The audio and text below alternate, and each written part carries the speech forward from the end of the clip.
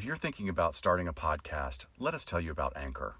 First off, it's free, and you can record and edit your show through your computer or phone, or import your show from whatever recording software you already use. Anchor will then distribute your show for you so it can be heard on Apple Podcasts, Spotify, or wherever you listen. And probably the best part, you can start making money with no minimum listenership. It's everything you need to start a podcast from start to finish in one place, and it was a super easy switch for us. Download the free Anchor app or go to anchor.fm to get started.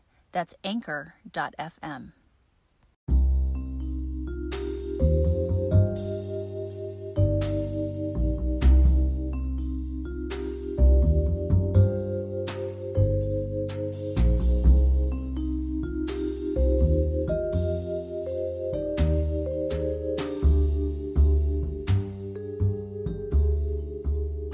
Hey, welcome to the first crossover, I hope the first of many crossover episodes of LA Not So Confidential and Holly Weird Paranormal. We are one. It's so Finally, exciting. it's all come together. Yes. This is Dr. Scott along with... This is Dr. Philo, Tammy. Hi, this is Bryce Mitchell-Williams. So I can't even imagine that there's anyone out there that is not already familiar with both of our shows if you're here today. But LA Not So Confidential, Shiloh and I are forensic psychologists working 40-hour-a-week jobs in the field, various two different aspects of the industry. We talk about true crime from a psychological perspective, and we also talk about how it's portrayed in media and fiction and media adaptations of real-life crime. And then we met these two amazing youngsters who do... Ooh, youngsters. I like Yeah, that. I like that. Wow. Well, I'm an elderly shut-in. So. It's on the air now, so it's legal. It's real. It's legally illegal, binding. so I'm going to constantly play this over and over in the morning.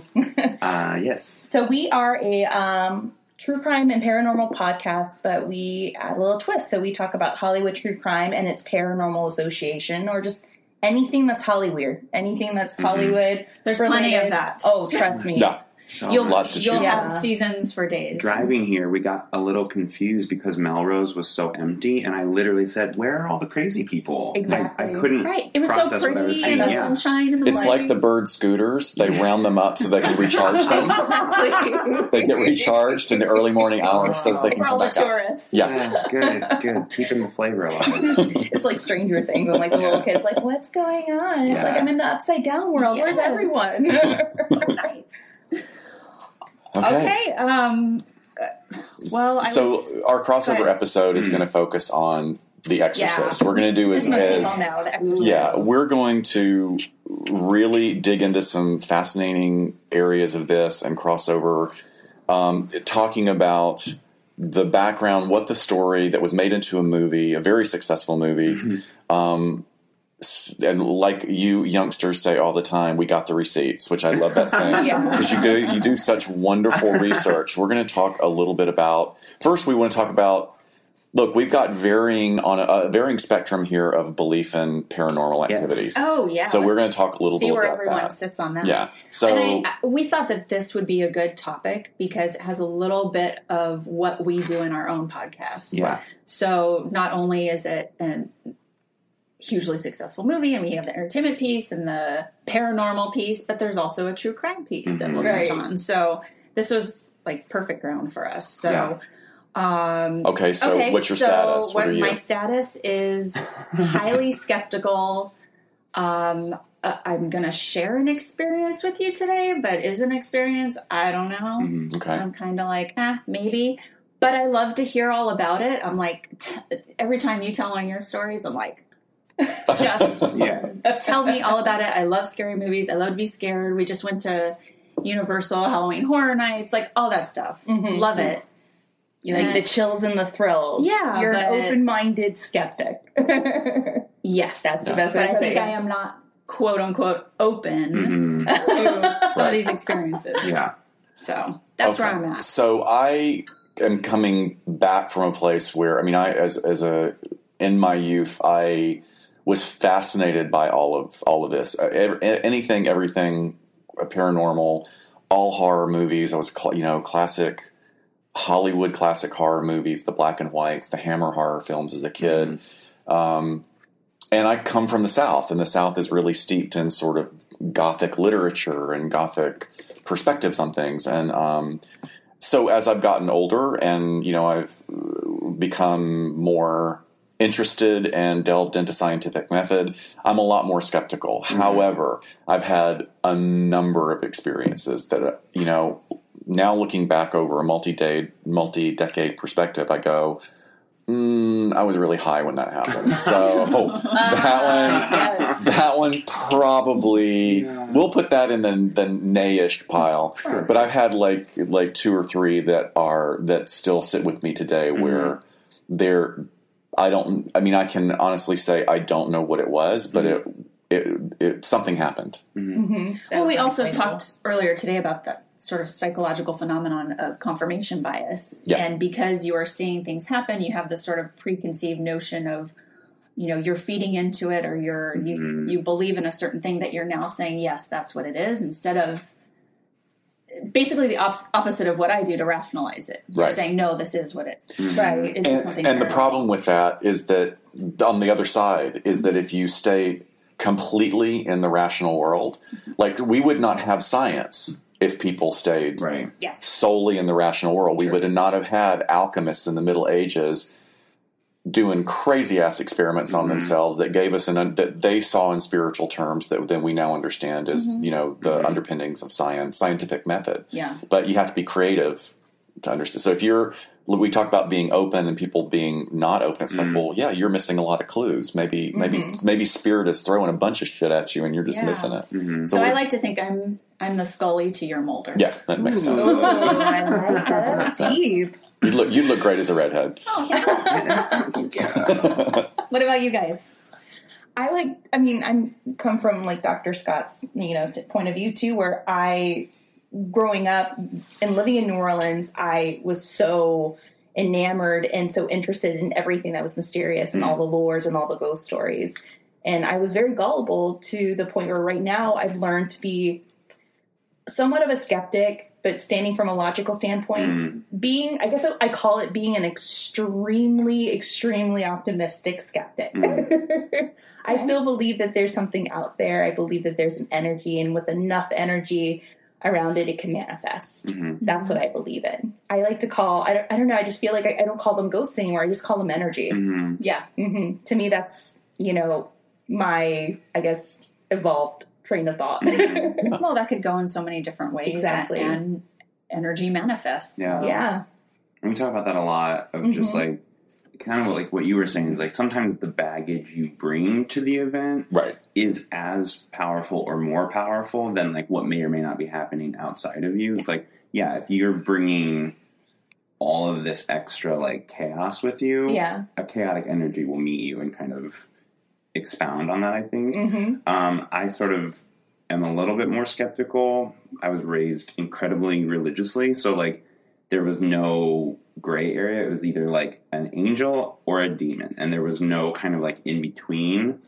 There's like, not to get like super religious, but there's like a verse in the Bible that says to be absent from the body is to be present from the Lord. And so we would use that to sort of explain away, like, you can't see ghosts, you can't see spirits because they're either in heaven or they're in hell. There's like no in between. Very concrete. Very like black and white. But as I grew up and out of like that sort of mindset, and then experienced things for myself that I couldn't rationalize away with either logic or religion or just like full on lying to myself. Basically, sort of similar to what you're saying of just like, well, maybe I can't explain this and I don't know why that is, but I'm just going to like let that be. And it's fascinating to hear about. Yeah, and I am. I'm the same where it's like, I really love hearing about it. I don't love being scared, so I don't really share that part of it. I've never, so you're not going to Universal Studios with us next year? I will not be going to Halloween Horror Nights ever. I think isn't there like a little light stick that you can buy that's like the don't scare me stick? Probably. I would buy like 100 of them. Just hold like a necklace. A bushel. A big sign. No me toques. Do not like being scared. So I like hearing about it in like the daylight of your beautiful apartment. Like, that's like my level. I like hearing other people get scared, but not me. Yeah. Ooh, so should we talk about some of the experiences with that? Yes, let's share ghost stories because people are definitely going to be here for the booze as well. Okay. All right. Can I start? Yeah, you Oh, yeah. So when I was in college, I was not yet with the police department as an officer, but I was a civilian cadet working there and working at Starbucks at the same time. I don't know why, Shout but out. this sounds sexy. Starbucks is sexy every time. And my best friend, she was a dispatcher at the same police department. She was a single mom, and she said, I'm going to start working night shift. I really need you as my babysitter. Will you quit Starbucks? And at night, you can stay at my house and watch my kid while I go dispatch. So it was great. She lived right down the street from me. I would pick up her. We were like co-parenting. I would pick up her kid from her in the evening and get him fed and get him to bed and sleep at her house while she worked the night shift. So initially, we would, I would sleep in her sort of living room in a pull-out bed, sofa bed. And she would come in the back door in the morning and kind of walk through the living room where I was sleeping and then go into her room. Then I'd wake up, go home, and that's kind of how the handoff happened. So one night I'm sleeping, and early in the morning, because she got off usually around, 4:30, 5:30 in the morning, and she lived fairly close.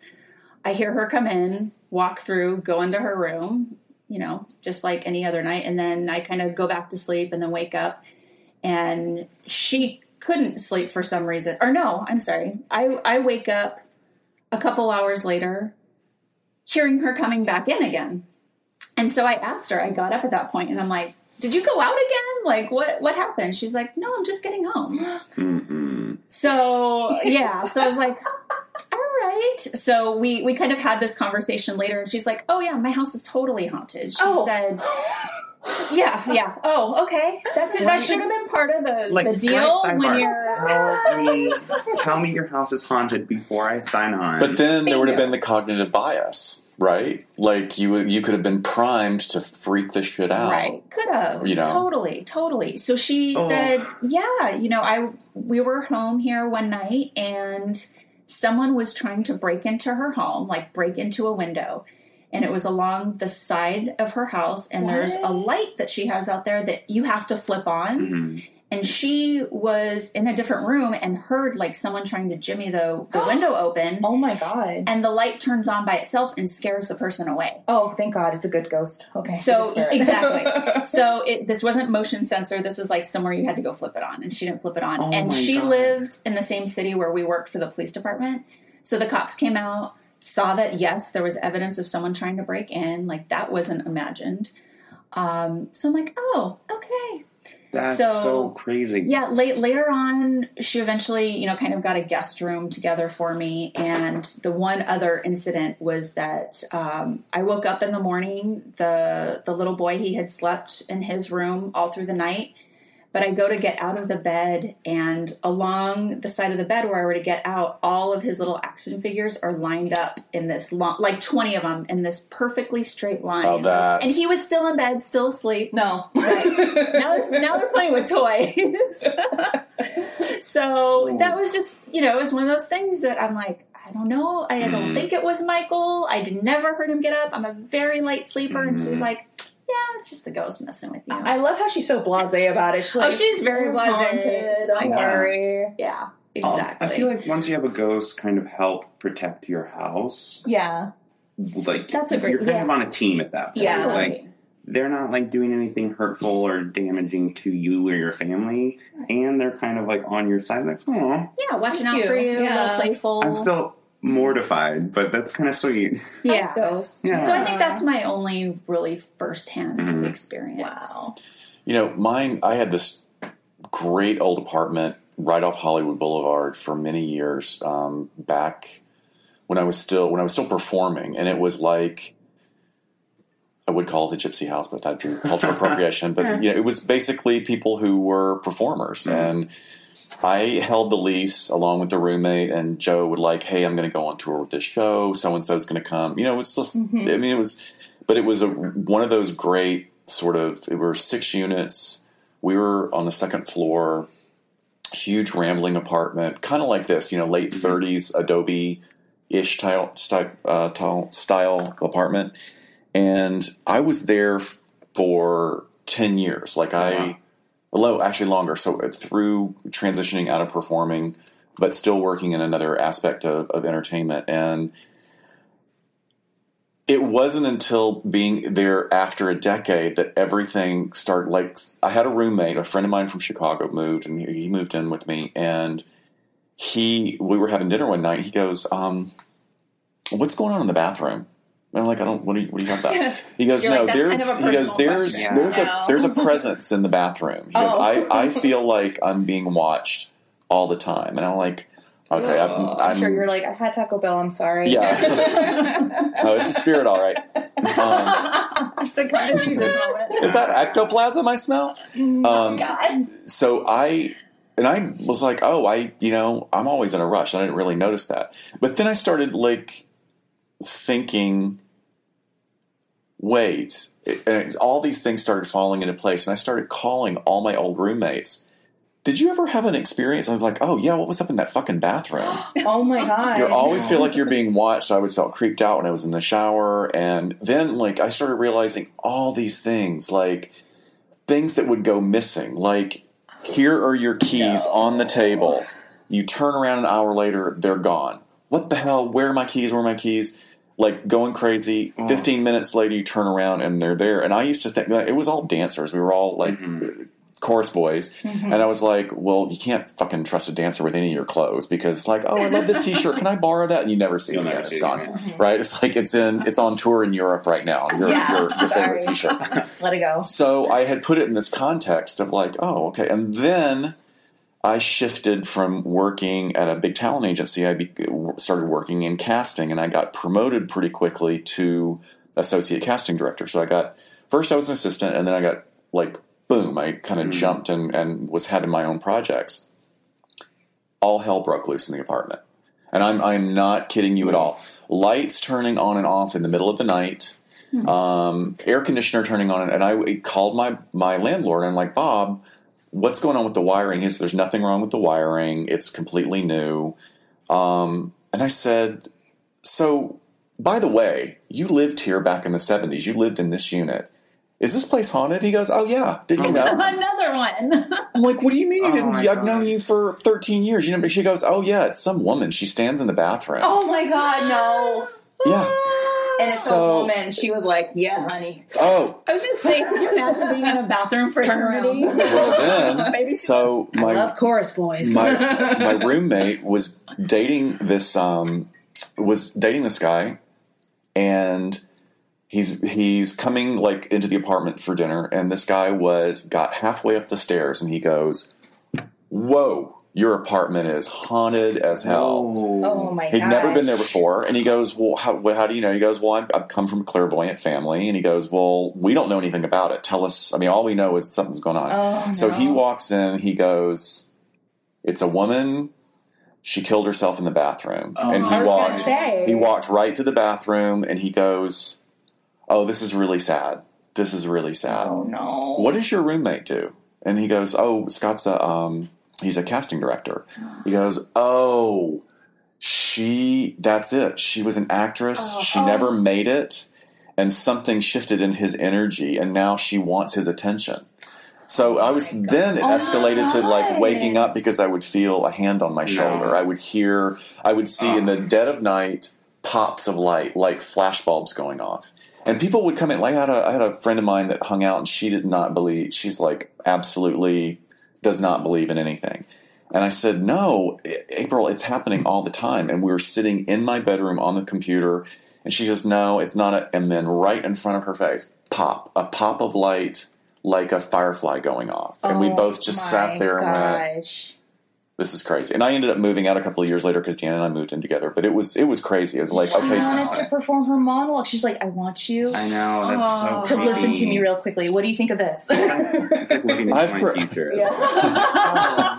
I've prepared Stalking casting. Diary of Anne Frank. Oh no, the headshot appeared out of nowhere. I just got goosebumps. Yeah. Oh my I god. had them the whole time. Oh my god. I've had The story Yeah. fits. Yeah. Right? I mean, And the saddest thing is that building is gone now. They tore down the building and the building next to it, and there's this super modern 5-story building that takes the whole thing. No. And I want to That go happens like, in oh my Hollywood. god, was that energy attached to the physical building, or is now she wandering around in that area where the bathroom was? Yes, I'm just fascinated by that stuff. So That's so crazy. Oh my god. We did an episode on famous haunted Hollywood apartments, and there were like a slew of them on Hollywood Boulevard. Yeah. I was going to say, like, was it the Hudson or the Gershwin? There's a ton of them that just think of predate- all that energy. I mean, all that, it's all the energy focus. from the 30s Yeah. and the 40s. I mean, Especially disappointed actor energy. Like, Yeah. we see nothing's that. more tragic. It really is, though. It's just like there's all that like pent up, like Oh, yeah. hopes and dreams mixed in with like disappointment and rejection. It's When like I this stew. when I would teach audition workshops years ago, the thing that I would tell actors, you got to deal with your shit because you're a great actor. Don't come in here with a neon sign over your head needing me to validate you. You have to learn to validate yourself. That's how you're going to get your job. Yeah. can you teach at our school? Can you Yeah. tell some of these stories? Do they need like a resident psychologist? Yeah. But to it's- do Honestly, that? like, But you kind of do. because they don't understand. It's like you can be the best actor in the world. You can be ferociously talented and have absolutely the right look. But if you're carrying that frisson of crazy, like validate me, hire me. This job will change my life. I mean, I would tell people this one job holds potential, but there's thousands of other potentials that are going to be out there. You can't focus on this. So, I mean, that's just an example of like that desperation thing that you're talking about. Now let's multiply that times 1,000,000, and that's what Hollywood Boulevard is. It's glamour, Yeah. right? Glamour is fairy magic. That's all illusion. Yeah. It's all illusion, and it falls apart for That's people. what Bryce we always talk about mentions, this, that like, layers of deceit in a way and like energy. Because like you see, especially I think the Oscars are the perfect example. that is Hollywood Boulevard is like the way I walk every morning to get to school. It does not look like that. It is in fact, exact opposite of what you're seeing on TV. So it's like just a very physical. They literally cover the sidewalk and the street with red carpet. Like after they've hosed down all the urine, you're and like kick gagging as you're walking down push the all street. the homeless people out of the line of sight. Like, there was all that like controversy in Beijing during the Olympics. Like, they're like shipping their homeless population like out of the city. Yeah, what do you think we do in Los Angeles every award Exactly. season? Like, Exactly. And we did it for the Olympics, the big Olympics here too. We shipped them all. It was 100%. they're so gonna ship them unfair. out and ship them right back here. Yeah, so it's just that very physical layer of like covering the grime of Hollywood.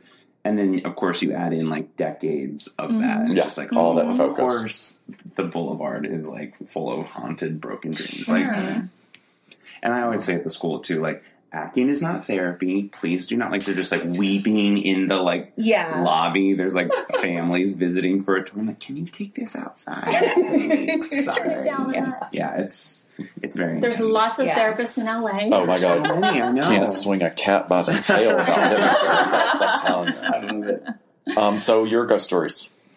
I had dinner with a mutual friend last night who shared a ghost story of her own that has been, it's currently happening. It freaked me out on the way over here. I was like, I was telling no. Bryce this and you guys this. So we were having dinner and we were just bouncing ideas for the live show we're going to have in Pasadena. And she was telling me that she lives in an apartment in North Hollywood and she lives with two other girls.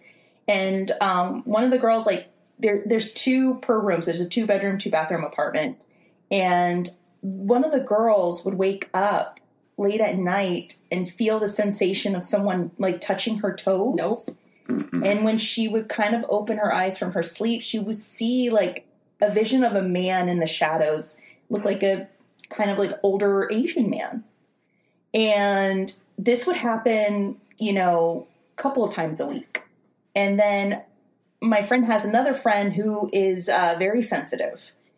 She didn't tell her anything about what, her roommate was seeing at night. So the girlfriend was staying at their apartment for a couple of days, and then she looks at, she tells her friend and the roommates, by the way, you have like this Asian guy here. No. And they're like, wait, what? Now, see, that's the thing that's fascinating to me is when the information is not shared and they get that specific, Yes. like that, The bathroom. Yeah. and there's so many records of that kind of stuff. Exactly. You know, See, and I'm like, is there an old Asian man in the apartment somewhere? Yeah, and why does he have a foot fetish? All of a sudden, Well, well, a we very work with common one. yeah, that's yeah. doctors, nothing. What is this? That's nothing. It is so common. It's the most common one, though. Yeah. I mean, foot Yeah. fetishes are the most common. Body part type fetish. Yeah. I do not get that. And well, this is another. So you don't funny know thing. about shrimping? Oh my god! I do not. Your face says it all. I'll leave that to you for you to look Great. up. I'm going to just Google that. Yeah. Just hear me crying. What does that sound? Is that a ghost? No, it's Bryce. He's Bryce, crying. he's leaving. Can't Where did stop. Bryce go? He's in. He's crying in the tub in the back. That's your homework. Yeah, Yeah. I have a foot aversion, so whenever I hear about like foot fetishes, I'm like, really? Like, That was so interesting. But the friend was explaining to them, yeah, he started touching my toes.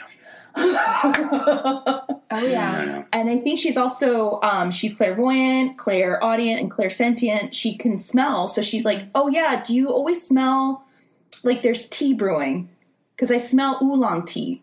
Wow. And, That's specific. Yes, and one of the girls is saying, "Yeah, I thought I came home one evening and I thought I smelled tea, and I thought maybe someone made tea in the kitchen, but it's been happening on a daily basis." Wow. She's like, "Yeah, that's him. That's him brewing it."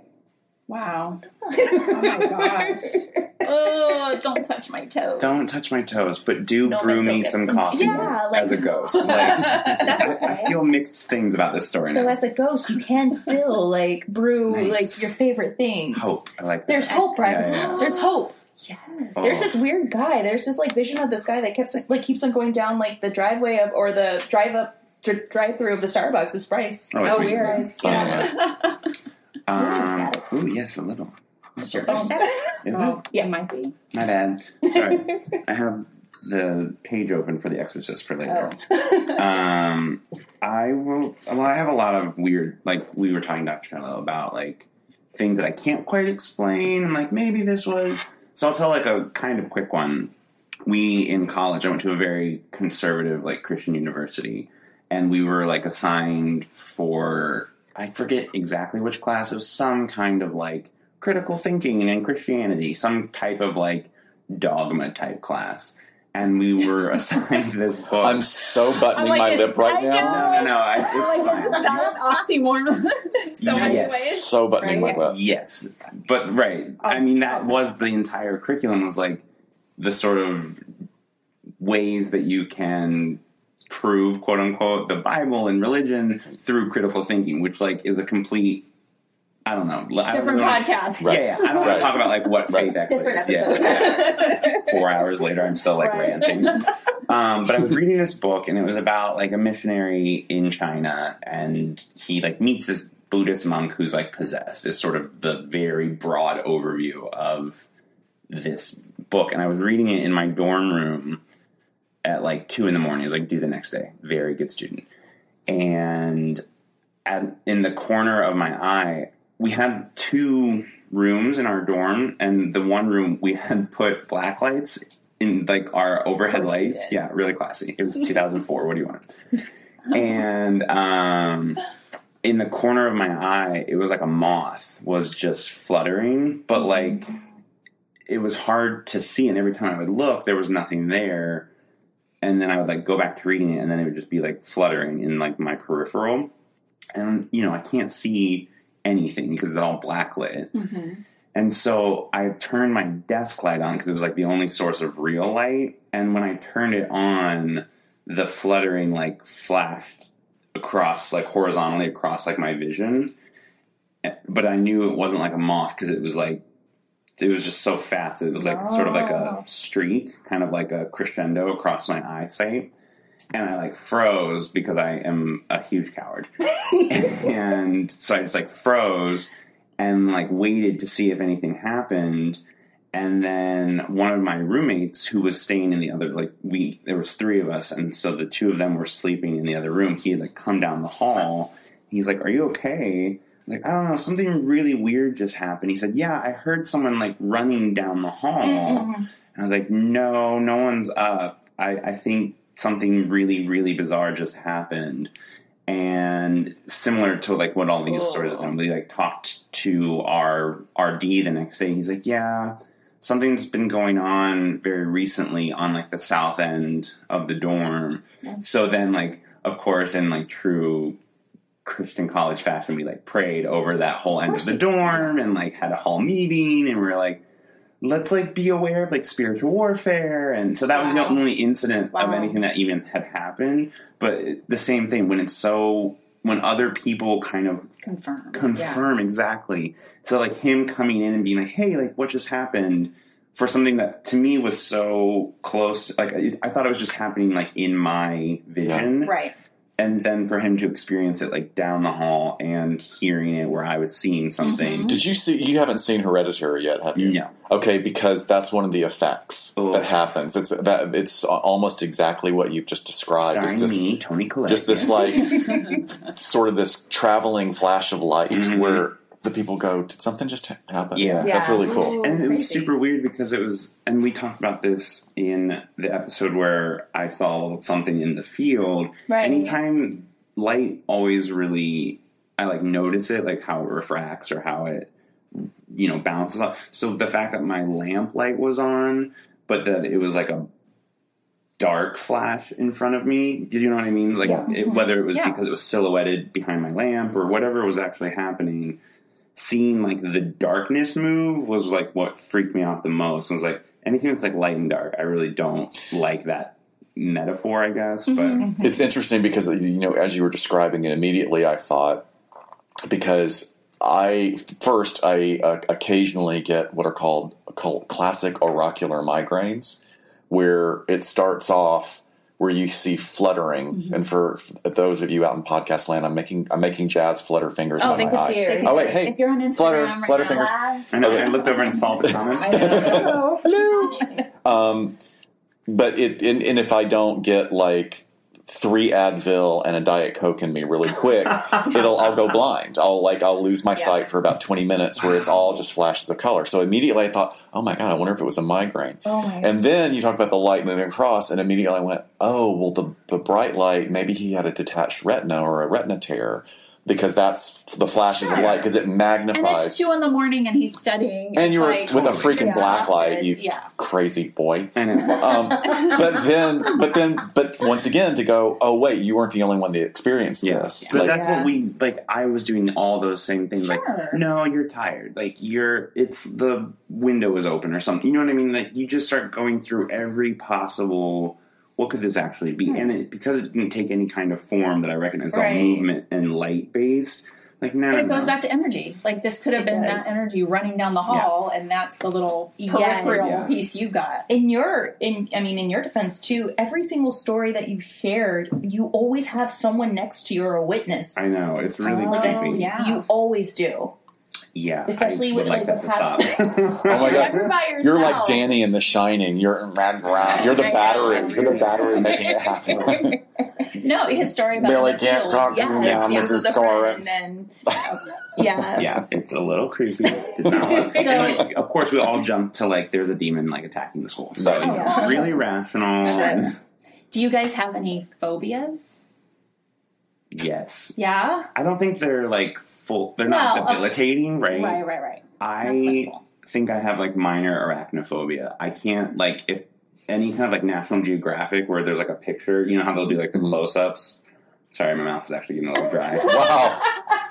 I'll give you a moment. I'm surprised you don't have your juice. I know. I slurped that down. He had a Trenti this morning. Drink your juice, Shelby. So any like close contact, like I can't touch the page that it's on, like in the magazine. Oh wow. Or any like movie, like if you've seen the Lord of the Rings movies, when they're fighting the spider and he's touching the mandibles to keep it like off of him, I can't watch that scene at all. Or like Harry Potter, the Harry Potter ride where they come toward. God, I really. Okay, you're like, You're going to see a grown man cry today.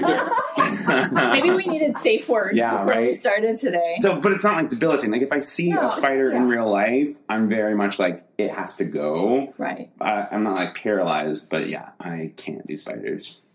Yeah. What about you, Tammy? You have anything? No, I don't really have a phobia. Oh, man, you're fearless.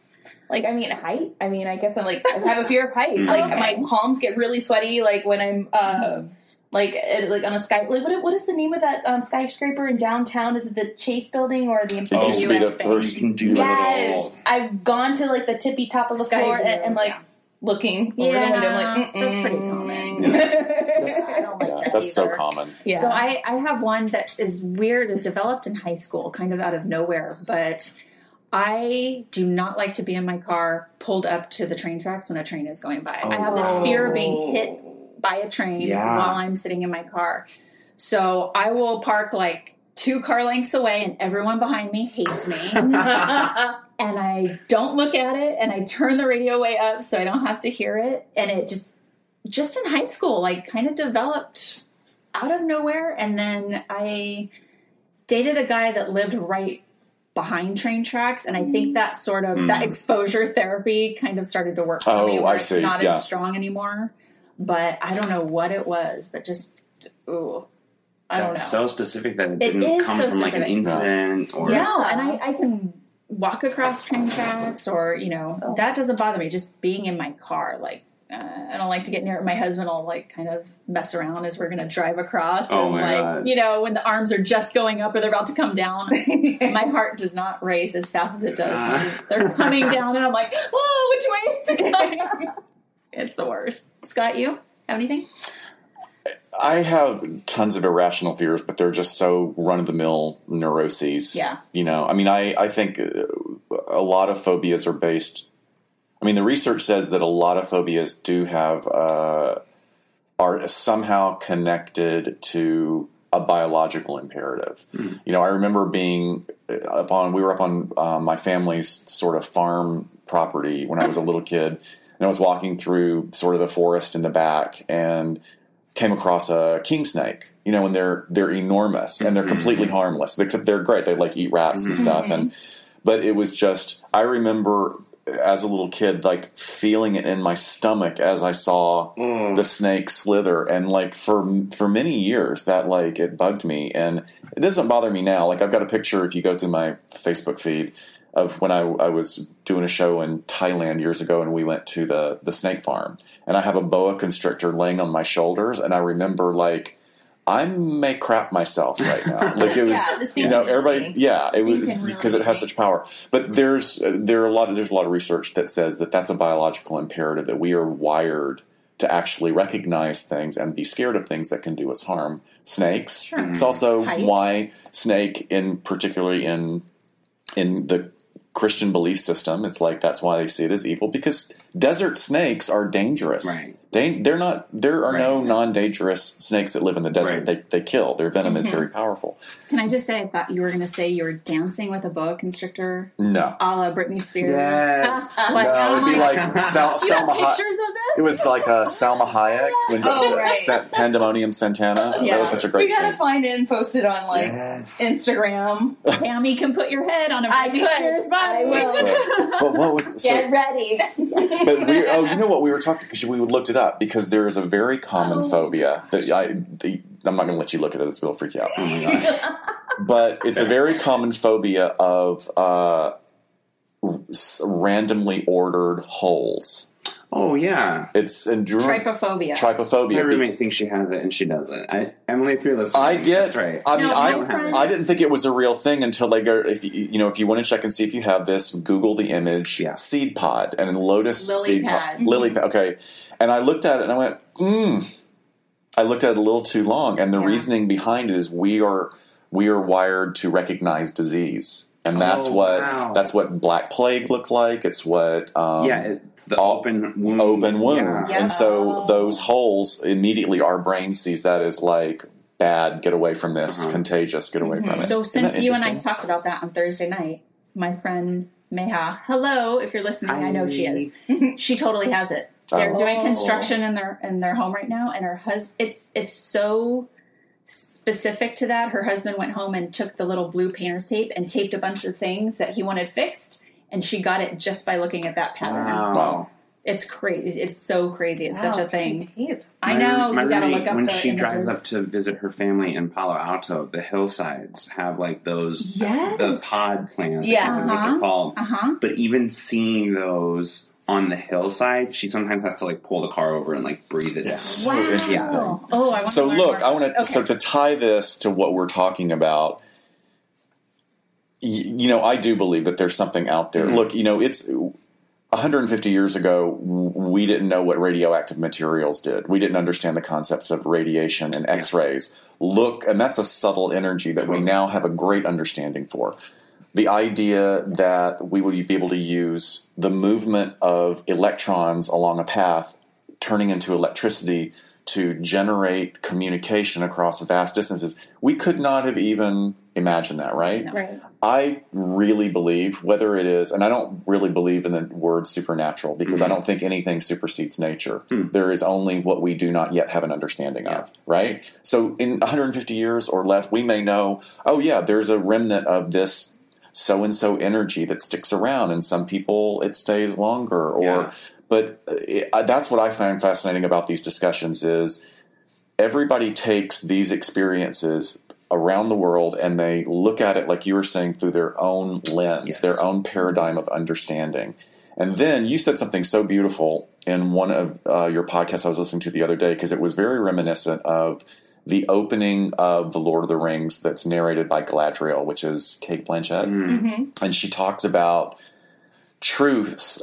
A truth starts out, and then it becomes history, and then it becomes legend, and then it becomes myth. Mm-hmm. It's all about just time, like how much time, and that game of telephone, of how some of the things change. You know, we do that to ourselves. Okay, that experience was 30 years ago. What actually happened? Anyway, that's my long-winded rant. Like, that's why I'm so open to, you know, I wish people did more rational explanation. You know, I don't like James Randi. I think he's dead, but I think he's dead. He was not a nice man. He was not a nice man. But his goal was to debunk all of these phenomena, and he had the $1 million challenge. The only thing is that they would not answer all requests. Like, there are some legitimate healers that are studied by big time medical universities. There's phenomenon that, like, you know, no, let's really research this. Yeah. Like a lot of the hauntings they've found, there's a commonality being over riparian rivers. So deep subterranean water, that movement causes vibration in all the stone in the earth. And if a house is built on top of it, it's going to change the electrical currents in the house. People are going to go, are they really feeling cold spots, or are they just kind of picking up on, like, dog energy, like how dogs sense things? Right. Well, I think as a society, we are so insulated from our more basic survival instincts, like you were talking about. Right. And it's like this weird phenomenon where we have to, like, remind ourselves. We've talked about this so many times, like, trust your gut. Like, there's a reason your body is reacting these ways. Yeah. Like, when you need to run. When you need to fight. Like, do those things. But we're so, like, inundated with, like, non-survival influence. Like, it's on your phone, that when we do experience those things that are, like, more natural, more, like, primal urges, we, like, can't process them anymore. Or even just, I have to be so socially polite that I'm not listening to that inner voice that's telling me not to be in this elevator alone with this person. Hello, patriarchy and what women have been putting up with for thousands of years, right? You know, without going too far down that, but you hit it on the head. The idea that we do have this innate understanding for what is dangerous to us, and yet, and you and I, coming from the culture of the South, good Southern ladies don't complain, and good Southern ladies, you know, they don't get themselves into that kind of. Anyway, okay, I'm going to push my soapbox back under. That's all hogwash. Well, should we jump into the exorcism? Yes. Well, I wanted to just, as we go into this, but I wanted to say a little bit about, which doing this research is so fantastic and fascinating. It's a total rabbit hole, but the idea of possession is in almost every culture. It's in some cultures more than others, but we have historical data about, you know, priestesses that were dedicated to particular gods in the Roman and classical Roman and Greek eras, where possession was a gift. Possession was, the gods are touching you. Yeah. They are delivering a message to us through you, and that was seen as like that means you were divinely touched. Epilepsy was called the touch of the god or the touch of divinity, because they would be, look, he's having a seizure. Yeah, God didn't touch I him. think we still do that with like people who speak in tongues or like more Pentecostal kind of like, that's so interesting. Yeah, it except really is in every culture. Exactly. So they're like, it's interesting how it's like, when Mrs. Jones, who has a shingle on her front door and she does channeling to help people heal, that's of the devil. But when somebody's dancing around on a pulpit and speaking in tongues, it's like that's it's interesting how we look at that. But it's in Judaism. It's not seen as positive in Judaism. It's usually, there's a great movie called The Dybbuk, which was about an evil spirit that possesses a little girl.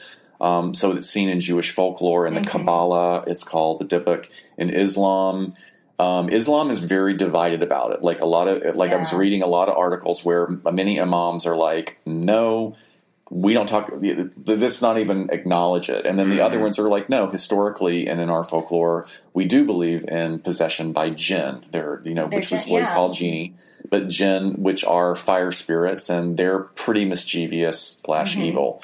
Even though there are, versions of angels as well, but there's not a lot of stories about it except for sort of like rural village folklore that I was able to find. And then in Hinduism, there are spirits / demons that can engage in possession, as there is in Buddhism. But once again, it seems like the more organized and canonized the religion is, how it slides over to it's bad. Because you also see in the rise of voodoo and Santeria and sort of the African diaspora religions, the gods mounting you is a gift. Like that's what you go into trance states for. So the Loa will come and bless your body with their presence, and you're able to give healing to others and share this, in your practicing community. So it's interesting. It's all over the place, but it's all about that cultural lens. And the other sad thing is like how many deaths happen. Yeah. There are actually a lot of deaths that happen from exorcisms every year. Right. And that's in rural America. It's in Europe right now. And how are those deaths being caused? Because they beat the crap out of mentally ill people. Gotcha. They beat the crap out of them. They tie them up. There was a nun in Romania, which is interesting because that's like the Nun movie is out. But in Romania in 2004, I think it was, a 23-year-old, that they call them novices, so you're Before not they've, fully a nun. Yeah. It's just this young woman, 23, had not taken her vows. We know that schizophrenia in women presents about 5 to 10 years later than it does in men. Right. And she starts having, all these psychotic break, hearing things, seeing things. They tie her up and hang her in a well for 3 days. Yeah, that's going to get rid of the spirit. And she died. It was a huge court case. Oh, wow. So I've actually seen an exorcism, and it was incredibly violent. Ooh. So, like, as soon as where was it? Indiana. So, I remember this story. You were present? You're telling me. Yeah. Oh, geez. Yeah. So they were exorcising, quote unquote, the demon of homosexuality from this guy that I knew. Sorry, I don't want to say a ton of details because I don't want to throw anyone under the bus. Right. But basically, did it work? Girl, I mean, I would say no. But I think again. I'm sorry. I don't know. No disrespect. And no disrespect to your friend, but no, it did not. Just that's just my trigger. Trigger. Sorry, this halo is busted. And he even said because. We kind of did ask the same question, how do you feel now? He's like, now I think it's more a question of, the dog that I feed. That old, myth of, Which wolf? Which wolf, yes. Right. So no, it didn't work. And I think most of that was because in order to, quote, like, complete it or to, like, have it be successful, there had to be some kind of, like, physical manifestation, quote unquote. This whole thing is in air quotes, just, like, so I can stop saying that.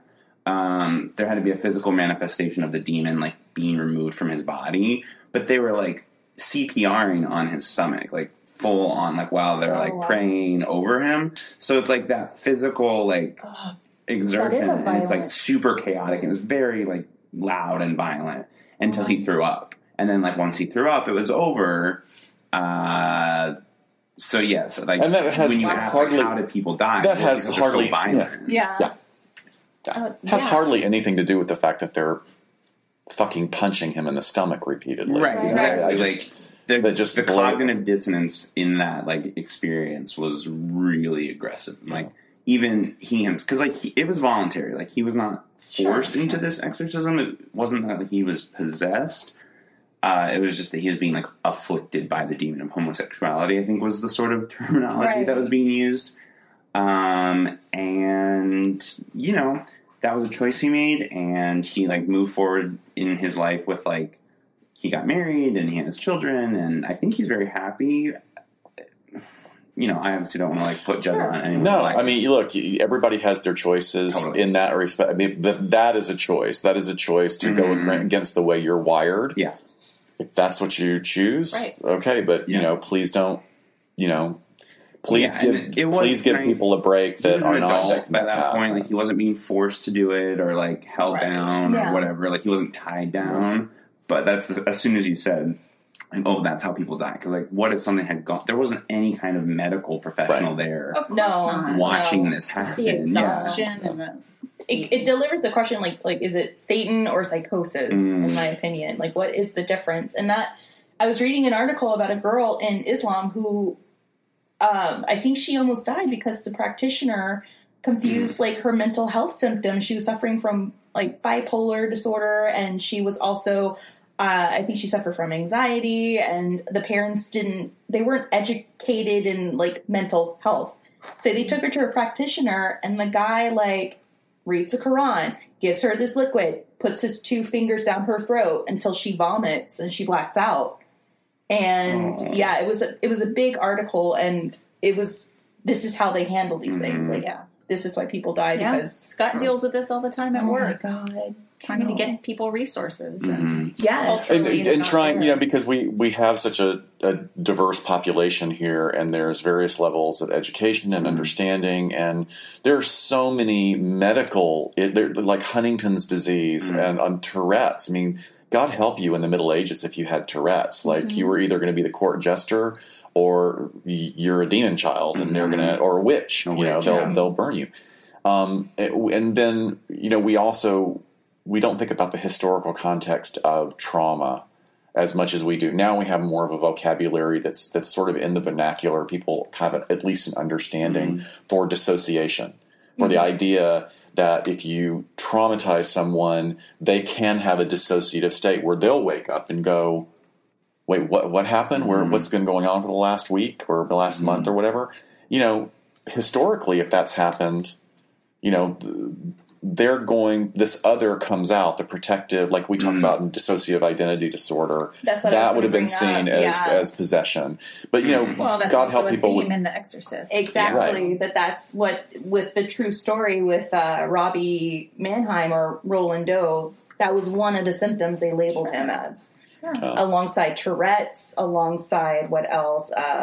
Dissociative identity disorder, and even schizophrenia. They try to, like, diagnose him with that, but not the case. Wow. Not the case here. Not here. Well, let's move on. Tell us, because I'm fascinated now. I watched that horrible documentary, Haunted Boy. Yes, I was like, I am sorry, it's a little hokey, but they got the story. Yeah, and some things in it are really well done. Like, what's crazy to me is, like, the reenactments, although a little cheesy, are actually really well done. Yeah. And then, like, they're filmed well. It's like they're really painting a picture. And then, and I know I'm going to burn for this. But, you know, look, dude, why does every paranormal investigation team have to look like a bunch of buffoons? Yeah. Like, dude, cut that greasy ponytail off. Get yourself a buff puff. Yeah. They all look like if I had $1 for every Affliction shirt or Gothic Cross or something, I could buy a house here. Like Ed Hardy, sort of. But it's like you have spent close to $250,000 on the equipment. I can see how much you've invested in equipment. Right. Right. Get a makeover. Get a mirror. Buy a $2 mirror. Oh my god. And look, and I'm saying, I know it sounds cruel, and I apologize, because I'm not trying to hurt anybody's feelings. Have their own I'm just style. saying, right? And if you want to be taken seriously, right? So going through these buildings in the middle of the night with like a leather cowboy hat and a duster and gloves with Hot Topic jewelry. Come on. Okay. Take that pretty serious. Yeah, look, he wanted to be extra. Macon goes hunting extra as fuck, all right? Now I feel bad. Like, is he going to listen to this and be upset? I really doubt it. I think Thanks for listening. He's still shopping for more leather cowboy hats and dusters right now online. Amazon Prime that, We all wake up tomorrow why do we have 0 subscribers? Like, what happened? They're all love Ed Hardy. Sorry, Ed Hardy. Thank you. I guess what we can do is start with the history of this, like how we do in our podcast. In order to begin, we need to go back to 1949. And let's go back to 1949 in Washington, D.C., but let's start off, what is an exorcism and what is an exorcist? So, based on Wikipedia, of course, and the Catholic Church, exorcism and the Catholic Church seem inseparable, thanks to films like The Exorcist and The Exorcism of Emily Rose, as well as the Church's own proclamations of exclusivity.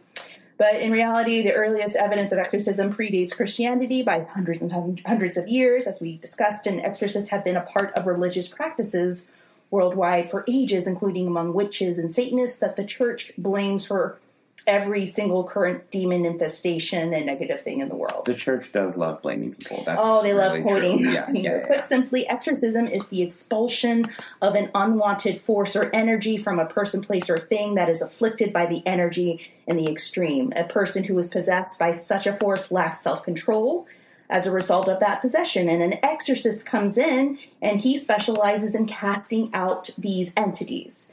So if you or a loved one isn't a linguist and starts quoting dead languages, reeking of sulfur or anything rotting, and is levitating, an exorcist could be helpful alongside possibly a shrink or having Dr. Scott or Dr. Shallow get involved in it, Shower. That's not my shower, taking out the trash. No, I won't be doing that. I don't like working with that population. So William Blatty in 1971 wrote a book which later became a film called The Exorcist.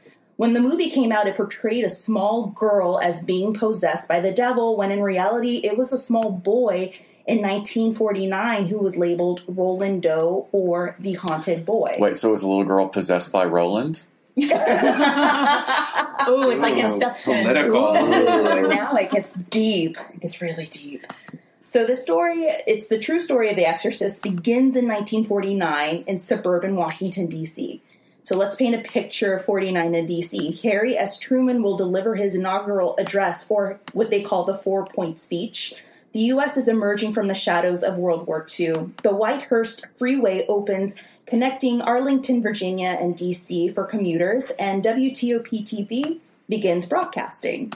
So with the family name Hunkler, this was in the beginning, this was their cognito name, but what I found out through Troy Taylor's book, The Devil Came to St. Louis, they were called the Mannheims. So their 13-year-old boy, believed to be named Ronald, and then later referred to synonymously as Roland Doe, but we find out later that his name is Robbie, was despondent over the loss of his beloved Aunt Harriet, a spiritualist who taught him many things, including how to tap into that hotline bling of the Ouija board. Of course. So, no. A lot of people believe Harriet was into Satanism. No, she was just a spiritualist. She loved to study and learn more about the occult. She did work with the Ouija board. She knew how to operate it. But she did this in front of Roland or Robbie. And Robbie just, was so enamored with it that he thought, oh, you just, put your fingers on the planchette and just let it go. So just as a side note, the Ouija board was a game based on the witch board brought out by Parker Brothers. Now, the Ouija name is derived from two different types of languages, French and German. Oui for ja, yes. Ja for yes as well in German. So if Bryce were to have a game based off of Ouija, it would be called No No or No McBucket. Yeah. But it would also be said that spirit boards have been around for a long time. Centuries. Like there's been all different versions of it. It was a very big deal. This was like you were saying in one of your earlier podcasts in the Sarah Winchester. Yes. This is parlor game. This was how there weren't radios. It's like, oh, let's unwrap a mummy. They used to do that. Let's have a mummy party. That or let's not be sanitary. God. Back then was anything sanitary? I don't think so. They used it. In Victorian times, they used mummy dust as medicine. They thought, oh, well, this will be. Let's try taking this. That would be my phobia. Sorry. How has the human race survived this long? It's a miracle. We should use radium as makeup. Why are we alive? Oh my God! Like, what? But what Ouija specialists have stated, the board is not good or evil. It all depends on the person and their intention. Auntie Harriet, they believe, was tapping into the 666 hotline with little Roland, but really, I mean, who knows? We weren't there. So on Saturday, January 15th, this is where literally all hell breaks loose. January 15th, 1949. Keep this date in mind because we'll touch on it very soon.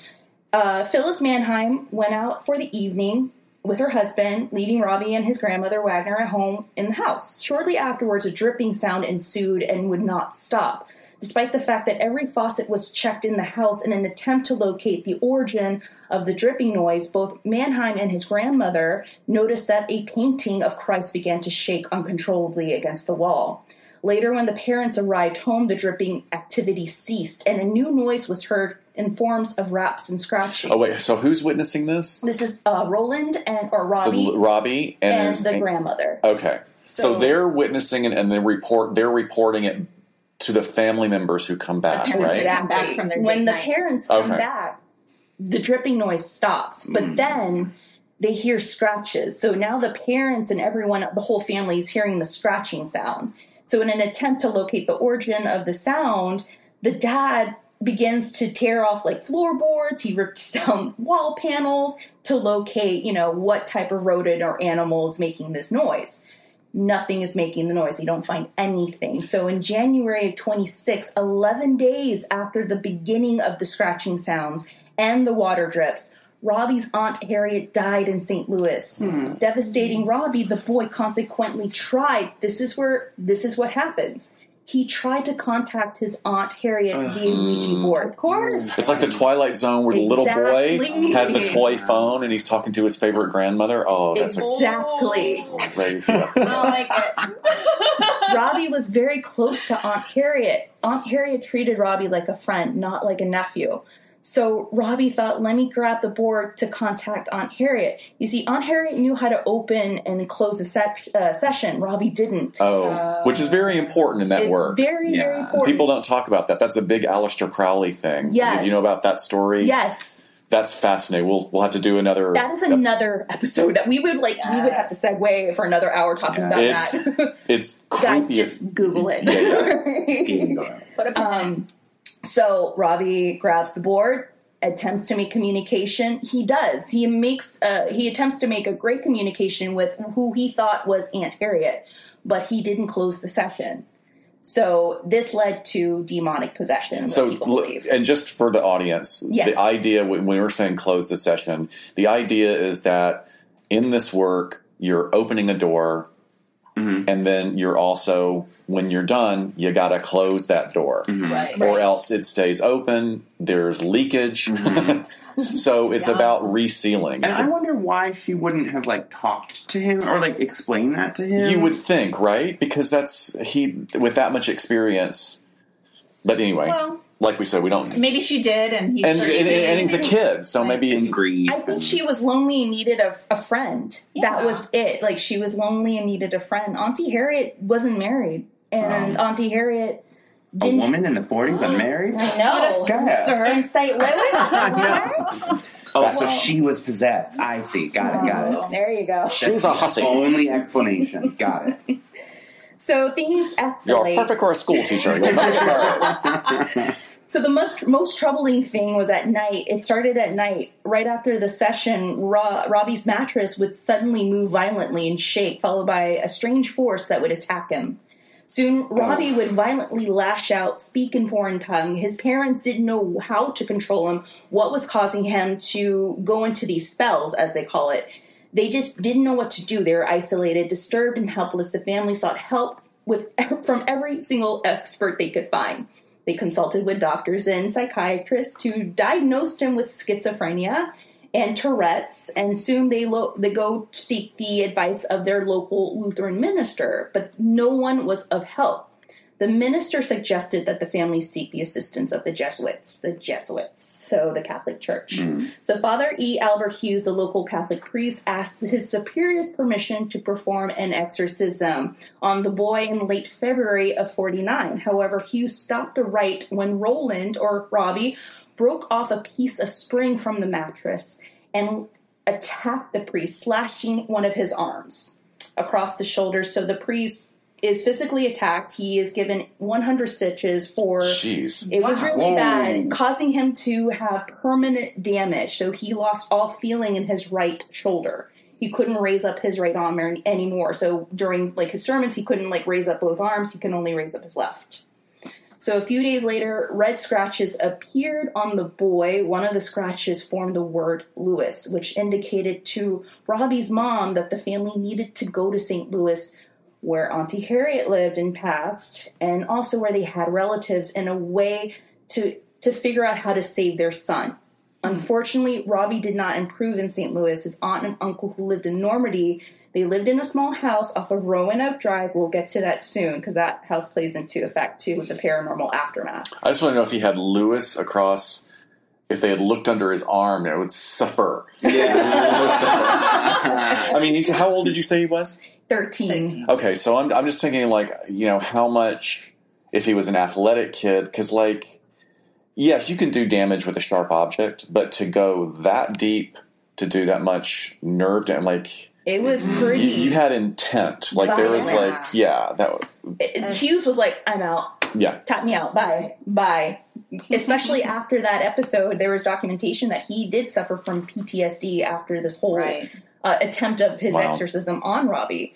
So it just seemed like it didn't, nothing improved after they went to St. Louis. So he's in the midst of all of this possession. They pick him up, move him from D.C. to St. Louis. Exactly. They have family there. They stay with the family in their little house off of Roanoke. Okay. The family, it's a good thing that they're staying with the family, because now the family, their aunt, uncle, and cousin, they're witnessing skin branding on Robbie as well. They see the mattress and bed shaking on many occasions. Mm-hmm. On March 8th of 1949, the shaking of the mattress and scratching still persisted. A stool that was sitting near the bed was seen flying across the room in Robbie's cousin's room. So the cousin and Robbie were sharing a room together.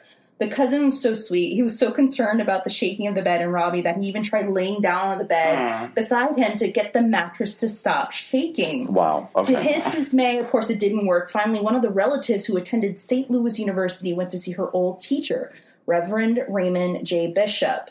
She asked him if he might be able to assist Robbie, and while we have no idea what his initial reply may have been, he did agree to look into the case. But it was Bishop who brought in William Bowdern into the case. Father Bowdern would be the head priest to perform the entire series of exorcisms. There wasn't one, there was a series of them on Robbie. But he wasn't doing this alone. He had the help of Father Bishop, Father Lawrence Kenny, and Father Charles O'Hara and Father O'Halloran. They needed a team of priests because this boy was haunted as fuck. So the exorcism apparently started at the home of their aunt and uncle off of Roanoke Drive. Okay. The priest came in late one evening after Robbie went to bed. The ritual began. The boy was said to go into a trance. His bed shook and welts and scratches appeared on his body. Bishop was said to have wiped away the blood that welled up in the scratches, while O'Hara attempted to hold the boy down. Soon the boy was taken to the Alexian Brothers Hospital. It was the main hospital where Robbie was sent after the first series of exorcisms. Now, there was even mention that he was even transferred to another hospital, St. Vincent Hospital. We'll get into that soon with the paranormal aftermath. because there's still some weird juju with this hospital that was turned into an apartment complex that has a lot of weird things. That was that was very interesting. Yeah. Oh, break. 3 days in a row. Okay, we are back. We're back. Okay. All right. So Robbie was sent to Alexian Brothers. He was placed on the 5th floor at both locations, at both the Alexian Brothers and the the St. Vincent Hospital. So the ordeal continued. Sorry, he was placed on the 5th floor at both places? At both I have that written down too. I was like, question mark? Which is right? weird, isn't it? Why does that creep me out so much? I have no idea. Oh, and I even looked into it too. Like, why the 5th floor? Why? But the ordeal continued for many weeks, and through many readings of the exorcism ritual, I mean, nothing was working for poor Robbie. According to witnesses, the boy's responses became more violent and repulsive as time went on. He was said to speak in Latin in a variety of voices, in between bouts of screams and curses. He spat in the faces of priests who knelt and stood by his bed, and his spittle and vomit struck them from uncanny distances. He punched and slapped priests and witnesses and staff members of the hospital. He consistently urinated, and he belched and passed gas that was said to have had an unbelievable stench, which could have been a form of bad IBS, in my opinion. Well, I was going to say. He is a teenage boy. Are we sure that he's not just going through puberty? Like, this all just sounds like puberty. I don't know. So there was a diary, and it was a little book came out called The Exorcist Diary by Christopher St. Booth and Father Bishop. So based on this diary, on Monday, April 8th at 8 a.m., Robbie wakes up in a spell, spitting, kicking, and jumping. The priest performed a communion on Robbie by 11 a.m., and finally between the hours of 9:30 and 10 p.m., Bodern led Robbie into prayer with Robbie's rosary. By 10:45, Bodern delivered the Principio, the final order. He's done this several times before, but this time it clicked. He asked the other priests to deliver them in English and not in Latin this time. While Bodern delivered Principio, Father Bishop used over and over again the exorcism prayer to St. Michael, causing Robbie to deliver the most violent contortions during the last 8 minutes of exorcism. By 11 p.m., Robbie became normal and in a calm and normal tone told priests he's gone. Keep in mind that on 11 p.m., this was the same time the manifestations began in Maryland on January 15th of 1949. So, what happened to Robbie after this whole ordeal? According to Troy Taylor's book, The Devil Came to St. Louis, Robbie left St. Louis with his parents 12 days later and returned to Maryland. He wrote to Father Bodern in May of 49 and told him that he was happy. He got a new dog. Robbie was normal. He was a typical teenage boy of the 40s. Now, Robbie went on to attend a Catholic high school. The family also converted to Catholicism, and he's still a devout Catholic to this very day. And he went on to get married and raise children of his own. He still resides in D.C., and there were a number of rumors that swirled around about this poor man, that he committed suicide. He was even an American Airlines pilot, which is all untrue. However, the identity of Robbie Rainham may never be revealed. However, he has reported of having no memory of being possessed. To psychiatrists, Robbie Doe or Rob Doe or Roland Doe suffered from mental illness, and to priests, it was a case of demonic possession. To writers and film video producers, this was a great way to exploit his story for profit. Sure. And that is the story of Robbie Mannheim or Roland Doe, the haunted boy. It would be so fascinating if somebody could speak to him now, if he would be willing to go They've on record. tried. And I'm sure he doesn't want him. He Like, doesn't- they want to just be, especially if he has, if that has now become his belief system and this is his faith, he doesn't want to revisit that. He doesn't want to open that door again. No. Let's ask him. He's our special guest. Yes. What happened to the hospital and to the homes? Well, the original home in D.C. where Robbie and the family lived has been demolished. So the house was abandoned in the 60s and they tore it down. So it was a vacant lot. The hospital, the Alexian Brothers, was torn down in 1978. But before it was torn down, Bodern gave strict orders to seal off not only the room where the exorcism was performed, but the whole 5th floor. There was also legend in St. Louis that strange happenings or something happened during demolition. And according to crew members who worked for the Department of Transportation, something was seen emerging from the room just moments before the wrecking ball claimed it. Whatever it was, the men claimed that it looked like a rat or a big cat or something. It was just inhuman. So in recent years, another stranger version of the fate of the items within the exorcism room has come to light. So Father Bowdern not only instructed the nuns of the hospital to seal off the rooms, but anything that was left in the room during and after the exorcism needed to stay in the room. Everything from the bed, the bedding, the chair, the desk, the lamp, everything, including the diary, or what they call the Diary of the Deliverance. So the chairs and everything had been moved away to a basement in a rectory in St. Louis. That rectory was torn down and they were moved later to another location. There was also the diary that was collected. You see, when an exorcism is performed by the Roman Catholic Church, there's always a written file or profile based on the exorcism, like a court trial or the exorcism files. What they call these files are the Diary of the Exorcism, or what Bowdern called the Diary of the Deliverance. So the diary was recorded with accounts that were also found by workmen inside the room, inside the desk. They thought that the paperwork was forgotten. But they had found a letter attached to the diary. And that letter, that portion of the letter read, "The enclosed report is a summary of this case which you have known for the past several years. The brother's part of this case has been so very important that I thought you should have the case history for your permanent file. It was signed by Father Raymond J. Bishop, the Jesuit priest from St. Louis University. Apparently, Brother Cornelius considered the record best kept in secret inside the sealed-off room, but the papers were turned over later to a local Jesuit priest, and they've been kept within, that community. St. Vincent's Hospital, where it was one of the stops for Robbie, was turned into an apartment complex. Tenants of the apartment complex have complained to the manager that they have felt what seems like someone coming into the room and sitting at the foot of their bed late at night. They would wake up, turn on the light, and it looks like someone had left an impression, like a seated impression on the foot of the bed. Like their butt spot. Yes, their butt impression, but no one would be in the room, so they would freak out. Now, here's a really interesting fact. The little house on Roanoke Drive where Robbie's aunt and uncle lived in Normandy was sold in 2005 for $165,000. Now, the occupants or the owners of the home, the reason why they bought the house was because on the listing it said Satan's home for sale. And it was the home of what they claimed the exorcist. So, and did those people wear cowboy hats and Hot Topic? Yeah. No, they you imagine? look like they work for Hot Topic. Gotcha. They have claimed that they've had some unexplainable occurrences that have happened to them. They've heard door slamming, heavy footsteps, even cold spots in the second floor, especially in the room where Robbie had stayed and had his exorcism. And even neighbors have stated that while the house was vacant for many, many years, they would see a strange shadowy figure in the second floor window. Ghost Adventures Destination America have investigated the house where they collected EVPs that have read All Dead, Fuck You, Legion, and Devil. Not to mention that even in the Alexian Brother Hospital, too, after the exorcism occurred and after they had sealed off the fifth floor, there have been claims of hearing screams, door slamming, and heavy footsteps in that room. When people would go and check on the floor and the room was still tightly sealed off. No one was there.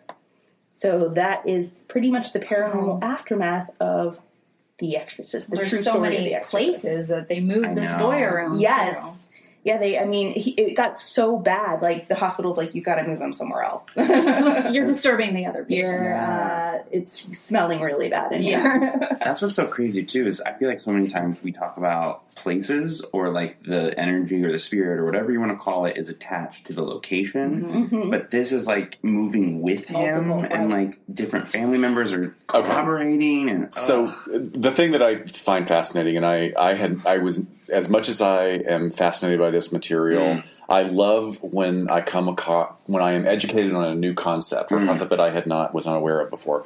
So we talked a little bit before in our other podcast about how much I love these two Aussies that do Mysterious Universe. Oh, yeah. Do you know them? Oh, yeah. They're hilarious, and they talk about high strangeness all over the world, kind of like, Art Bell did. I don't know, are you guys remember Art Bell's radio show? Oh my God, okay. Yes. So one of the things that they talk about at length is they have story. Have you ever heard the term tulpa? Tulpa? Okay, so a tulpa is it's based on sort of it's based on Tibetan Buddhist but older than Buddhism, like old, ancient Tibetan philosophies and theosophy, that a tulpa is a thought form, and you can create a thought form. You create it by visualizing it, and it's the old way that people would call a spirit to be their servant. You know, when we talk about sort of magic workers or mystics, you know, from several thousand years ago, or when it started, and they kind of talk about this, and there's a lot written about it, that when a concept comes into being, whether it is fictional or it's actually based in some history, that the more thought energy that is put towards that idea, the more it is realized into the material world. Oh, yeah. So you can create a tulpa, but you can, like we were talking about with the wonderful Aleister Crowley story, is you got to take it apart after you've played with it for a while, because if you don't, it's no longer yours. You become its. So they say in the idea of, you know, different deities and divinities and different religions is like, because hundreds of thousands of people were putting their energy to this thought form that then becomes its own thing and has its own power. So in relationship to something like this, like, how many people have now, like, if you watch that The Haunted Boy documentary, everybody in Baltimore is up on that story. Right? They all know, like, this is what happened, and we all know this. So they themselves, that energy substantiates the reality of this. I'm just saying, so I don't know what actually happened. Everything in there can a lot of, well, let's say the majority of everything that you have given us could be explained from a rational standpoint, except for the bed shaking that is witnessed by an adult, if we can trust his story, right? The guy that gets into bed with Robbie and the bed is still shaking. The other stuff, look, you can make, and they have documented this, you can make your skin break out in letters if you concentrate. Like, there are people around the world that can manifest that without scratches. I mean, that's a phenomenon. It's very rare, but it does happen. So I don't know. That's the thing that fascinates me about this, is that we co-create these experiences. And I believe we've talked about that so many. I think in my need to rationalize things, before I can say it's like a ghost or a spirit or a demon, I always take a pit stop at but maybe everyone. I didn't realize there was even a term for it, but if everyone is coming to a designated haunted spot or something, and they're all bringing that energy. We talk about this with the mansion and the planners and all of that. If everyone's coming hoping and wanting and believing that they're going to experience, eventually that energy being poured in will, like you said, manifest into that. And that always gives me so much comfort. I'm well, we did this. We did it to ourselves. And then it's not something, it's a little safety measure that I always kind of I think almost every episode at the end when we say well, what do you think happened? I almost always err on the side of we probably generated this, and then it you said took on a life of its own. I don't know why that gives me such comfort, but it does. Hey. Yeah, I know, right? Whatever makes you sleep at night. I also just want people to get help. I mean, when the idea of, and we had mentioned this during our coffee break, the idea that there are, there are organizations out there. I think it's at Bob Layton Ministries or something, and he is an exorcist for hire, and he's taking money from people to exorcise the demon of gambling and the demon of addiction, and those are serious life challenges. But how did that become this? How did something that if you talk to a Jesuit priest about the concept of exorcism, they're going to say, this is really serious stuff. You don't mess with it. And then you've got sort of television evangelicals out there, making it into this dog and pony show that seems like really insulting to me. I don't know. That's just my take. You touched on it. They have to get permission. Yes. They can't just do an exorcism. You have to ask. Oh, it goes through so many levels.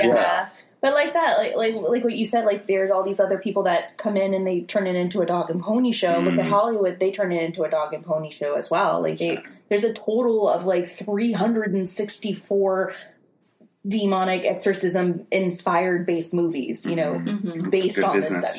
It is still a good business.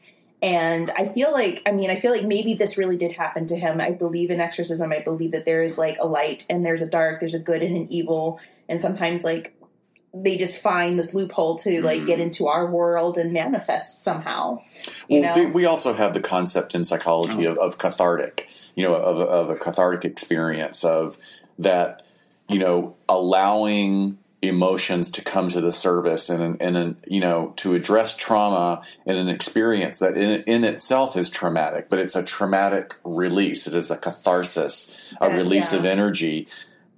That to me plays into the concept for probably many cultures. I mean, if you look at more, in the same way that mental illness is dealt with in some sort of third world countries or generally non-first world countries, it's like, it does work because the belief system is that it's going to heal this. Like we're going to take this pain away from you by this ritual, and there is relief from it. But when the documentaries that I was watching, it's this one woman in Italy who's had like 24 exorcisms, and it's like, oh my gosh! I mean, I don't know what's going on there, but like she's in pain, and I'm like, whatever this is your guys are doing is not working, or are you making it worse?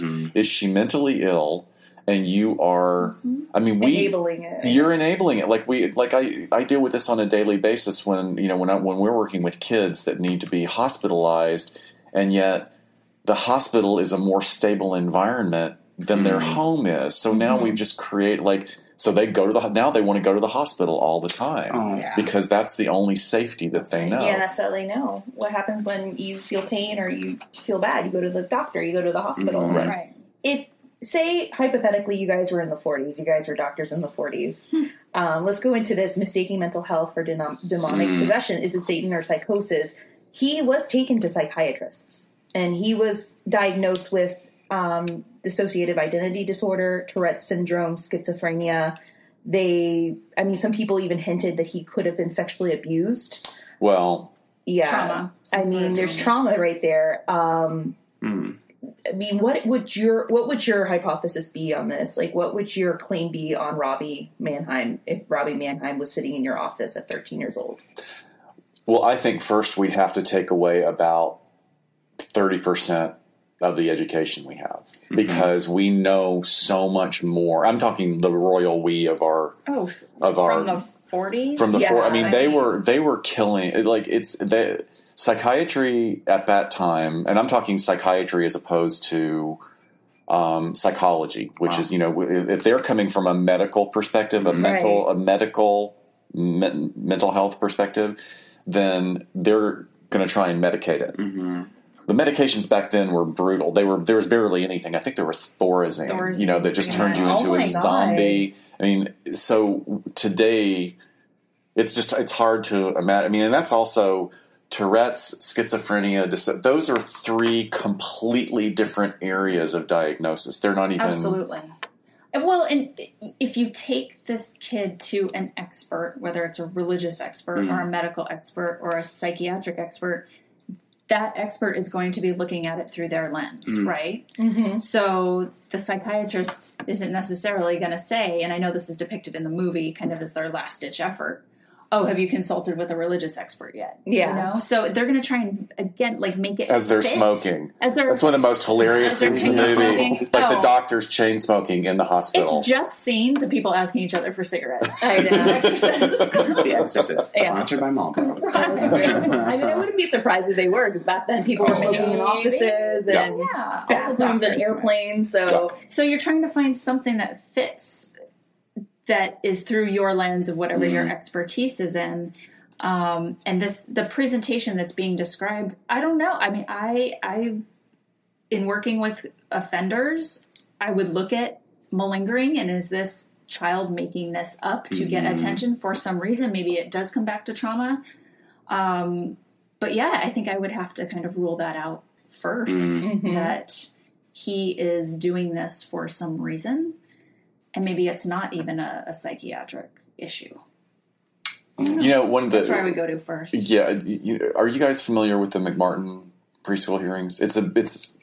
fascinating case for me. And even today, there's a lot of law enforcement is split over it. Like all the law enforcement in the beach community where this happened, they are convinced that the family that owned this daycare were brutalizing children.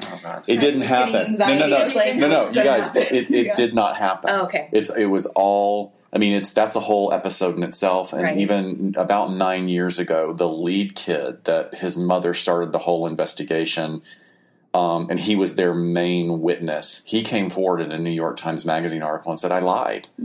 I lied. None of this stuff happened. That there were no satanic rituals. I saw it on a TV movie of the week on ABC. And you can go back and corroborate at that time when he was like 4 years old, or 4 or 5 years old, that there was this TV movie on at that time.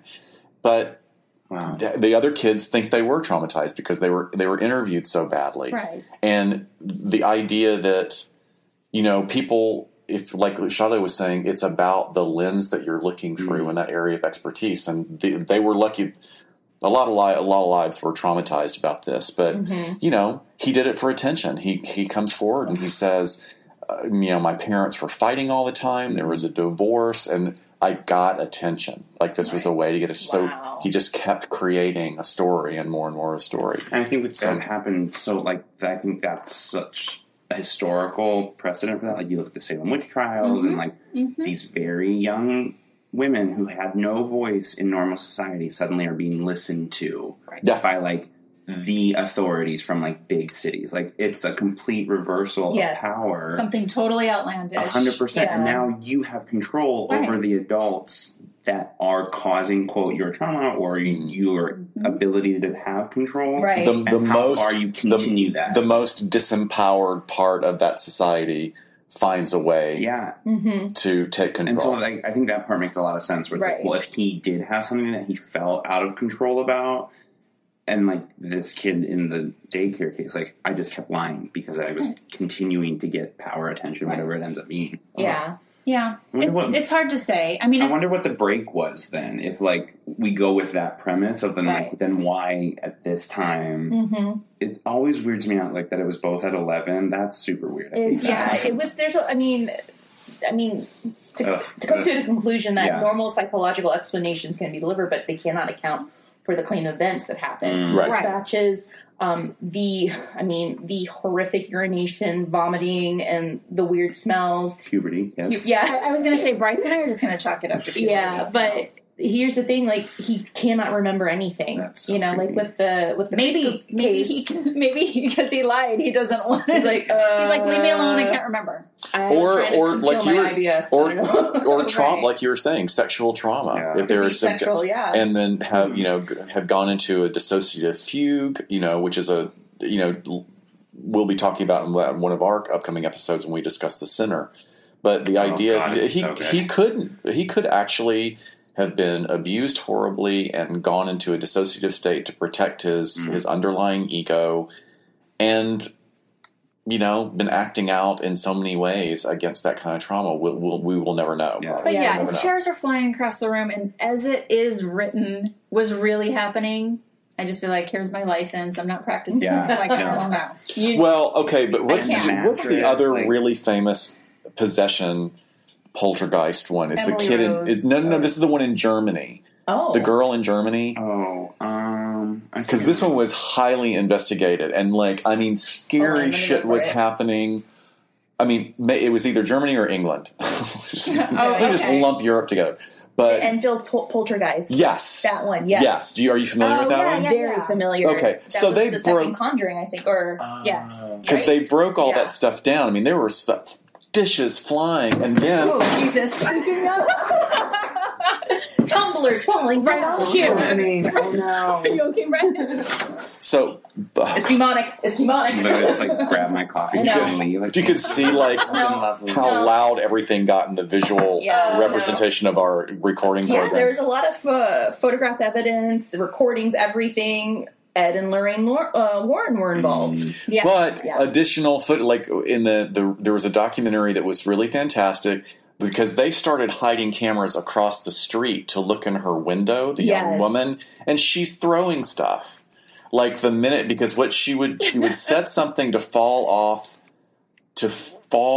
a shelf, and as soon as it fell off and the adults flinched and didn't look, then she would throw more and then fall down and throw more. And they would show her jumping off her bed and kind of like freezing in midair, not freezing, but like holding this weird contorted shape. And then people interpreted that as she was flying around the room. And I mean, so I think it's, once again, it's interpretation and making sure that we're really looking at it with a hard eye. Yeah. Like, get a Tinder. Like, if you need attention this bad, get a Tinder. Like, this is ridiculous. Like, I'm going to break my silverware. And they're going to have to pay attention. And there wasn't those ways to do that. That's true. I know. Man, Tinder really has saved us from so much technology. Goes up and well, let's go into this. So, like I mentioned before, a book was written in 1971, and then in 73 or 74, The Exorcist comes out. That old so-and-so. That old movie. And you have info on that. Yes. It's a movie called The Exorcist. Goodbye, everyone. Thanks. We're done. So I'm just going to talk a little bit because I think, like we've talked about, people, whether it was the studio trying to sell more tickets to their movie, or whether it was true, or whether it was people like being afraid of the original story and then manifesting it, the theory and like the myth was that the set was haunted and cursed. Right. And then that sort of generates like all of this extra fear around this like already terrifying movie. Group hysteria. Yes. So best way to put it. Basically, I'm just going to go through. I have a list here of like alleged incidences that happened on set and then in like the post-production of shooting. Okay. So as you said, it's based on the book. Sorry, this is like a listicle, so I'm gonna have to like scroll and read it, and I cannot do two things at once. The director, who was the director? William. We were like debating Friedkin. That old crazy person. So basically, he discovered this story. It had already been published, and he read it and won the rights to produce a film.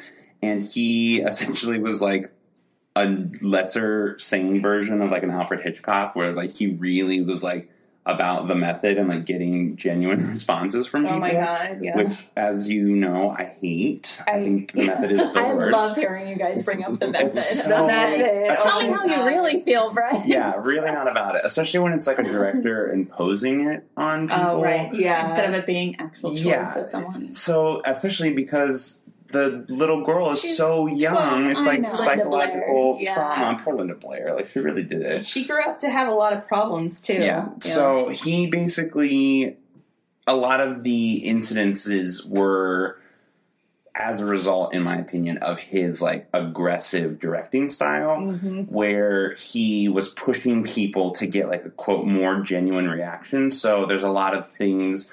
For the priest at the end, the very like famous monologue, he like slapped him allegedly. I don't want to get sued. And like then said action. And so the priest, you see him, he's like really shooken and he's like crying a little bit. It's because he just got like hit. And he did that to like several of the actors where he would like yell at them or attack them in some way and then start rolling the camera, which is just so asinine. Trust your actors and their ability. I mean, or hire better actors. Like, if it's not working, hire better He had problems with working with them. Like, Gene Hackman, like, during the French Connection, like, they were constantly fighting. Oh, really? Oh, yeah. Poor Gene. And he put Gene through a very, like, rigorous, like, car chase scene. It was a famous car chase scene that had no safety net or anything, or it was like, here's a walkie-talkie, I'm gonna walk you through this. We have no safety barriers. Wow. Go yeah. Ugh, so there you go. So as they start shooting, he's this very toxic set, and they actually have to delay shooting because the entire house set catches on fire. Oh, right. So it delays shooting for 6 weeks, and allegedly the room that was the main set, like her room, was the only part that didn't burn. Which, like, whether that's true or not, it's because it was so cold in there. It was because I think it was so cold. Really cold. So that was one of the things is that they had 3 air conditioning units in that room to keep it so cold. And so it was like freezing the condensation in the room. I think that's why it wouldn't have burnt. But like, of course, they like pushed that. Yeah. Like, the room where we shot didn't burn. Like, it's protected by the devil. Yeah. I don't know. So then there were 2 on-set injuries in the scene with the bed itself. So Ellen Burstyn, when she gets thrown, sorry, spoiler alert, when she gets thrown to the ground. It's been 40 years. It's okay. Oh, no, you never know. She like screams out, and it's a genuine scream because, like you had mentioned when we were taking our break, he had just told the rigging crew just rip her off the bed because he wanted it to look so realistic.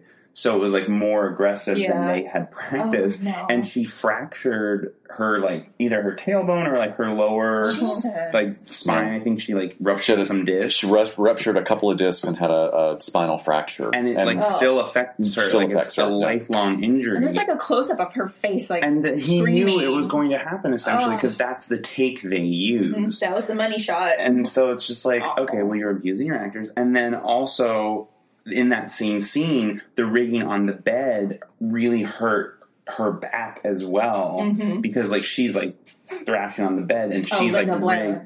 Linda Blair, she's like rigged on the bed as well. Right. So they're both getting injured in this like scene because he wants it to quote look real.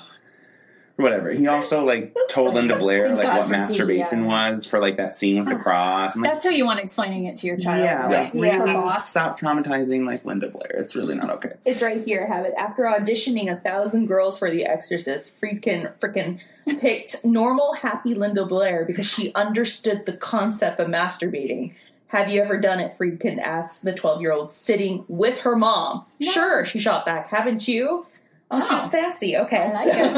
Okay. Sure. So it's She's not, supposed to be an absolutely lovely woman, by the way. Yeah. Just lovely, lovely How woman. about asking appropriately, do you understand what this is? Or having the mom ask her, not, Yeah. have you done it? What Yeah. does that have to do with understanding? Oh. Well, look, I mean, this I know. this was also a time when there was, like you were saying, the push in movies in the 70s was gritty realism. Yeah. So, I mean, for better or worse, he created a masterpiece. It still holds up today. It really does. He's a horrible person, I mean, because he's done this, and not a nice guy. But he also did something that nobody had done before, made a horror movie that was atmospheric without using music or melodrama. Yeah. Right. And that was what was shaking people up. People were The silence. running out of the theater. So that's they were the so weird scared. thing Yeah. is that like all of the before release is like alleged basically because like it's there were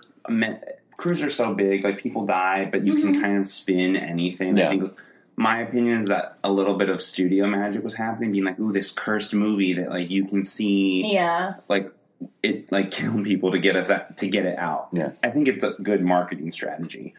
And then 2 of the actors actually died as well the first week of post-production. So it's just like all of this chaos before it's even released, Right. which like is probably a little bit of movie magic. But once it's released, people in the theaters are completely unprepared for like what they're seeing and they're passing out and they're injuring themselves and they're throwing up. And so it sort of creates this fear and this panic that people are getting possessed in the theaters just by seeing it. And countries start banning the film. Yeah. And like small towns won't show it. People are then getting bused to other towns where they can see it. It becomes like this, like we've been talking about, this cultural juggernaut where it's now taken on a life of its own and people are like sneaking out to see it. They're wanting to get affected in this way. And for anyone who hasn't seen the film, what are you doing? But there's all these like cut scenes that are intended to be like incredibly jarring. Yeah. Yeah. And like to disorient the audience as they're moving through the narrative. And that is like causing people to, whether it's epilepsy or blacking out or whatever it was triggering in these audiences, now you're in a closed space. Right. And there's like very visceral reactions. And again, it goes back to like now we're all experiencing this together, and like they're throwing up, they're passing out. I now am also like engaging in this way. Mm-hmm. I remember, God, I can't remember how old I was when the movie came out. I did not see it in the theaters because I shouldn't have. I was too young. But I do remember because I would go to sleep every night with a transistor radio, and I remember the radio ad for it was Mercedes McCambridge voice going, "Are you there?" Oh, ding, no. ding, ding, ding, ding, and then Tubular Bells would start playing, and I was like, "This is scaring the shit out of me." My It's just mom the saw ad. it in the theater, and she said that, I forget what theater it was, maybe Pasadena-ish or LA, but that they had like a window at some point, like on the theater somewhere with the blowing curtain. Oh, so it was wow. like super. So you walk up and you see this, and you're like, just Ew. at the theater, how cool is that? Yeah. That they went so far as to have that sort of marketing going on, like you're the exorcist walking up to the front of the house. Well, and it's so crazy because I think if you look historically, this is sort of the kickoff of the like satanic panic of the like late 70s, 80s, 90s. Yep. Billy Graham came out and he was very strongly against this Yeah. movie, saying that like the film itself, like the film that it was shot on was cursed, and that any like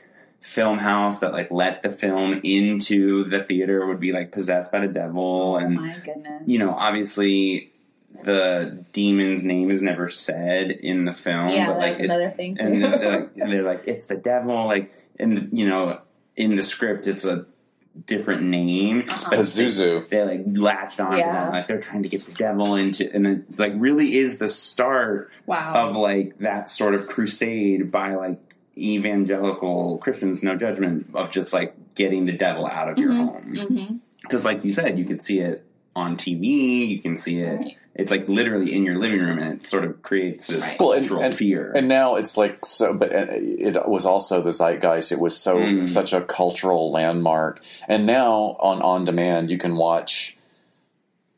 You could watch a possession movie every day of the week. There's so many that came out right after this one. Mm-hmm. Not to mention the increase of exorcisms, like skyrocketed after this movie. Right. I know there was just like a ton of exorcisms being performed. Well, which is really sad because does that indicate then? Oh, now we found another way to judge different people that are eccentric or odd, or mentally ill. That like now we can use this stigma against them, or use someone's sexuality and demonize that. That's sad. Wow, it's such a good film, though. It's so good. It really does hold up. That's a perfect phrase. Now, with all the things that occurred on set, there was even things like there were reports too of crew, what they were calling objects move around on their own. Most notably, a telephone used to communicate on set that rose from the receiver and fell multiple times. I think they even tried to get like a reverend to come in and do a real life exorcism on set. I read that as well. Right, and he like the director was like, kind of don't do a full exorcism because it's like. So he did like a little bit. He did like a pep talk basically because like I think even the director knew like maybe this is too much. Like maybe an exorcism on The Exorcist is like too much. He kind of like tried to reel it in. It's like you just called make him. people feel like, better. Yeah, right. Well, do you think? I guess from everyone's opinion, like, do you think that the set was haunted or cursed? No. No. I mean, I've worked in the industry. I've worked in the industry. My husband, worked on The Grinch That Stole Christmas. People got injured on that movie. Oh yeah. Oh, but that one's definitely haunted. I think we can all agree. Well, even on the Harry Potter movies, there was a stunt double or an actor that died, during the stunt. Yeah. Sure. And weren't there like family members of crew that were passed away? But I mean, give any given population, that's going to happen over months. Statistically, people are going to die on set.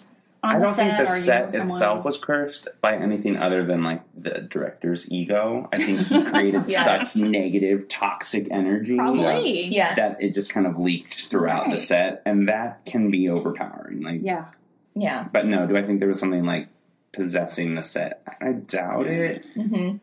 It doesn't seem like it to me. I don't know. No, I don't think so either. I mean, I worked in the industry too. It's like stuff happens. Stuff does happen. And now, that being said, I've been on sound stages before that I know are haunted. Like you walk in and you're like, oh, there's something going on here. Yeah.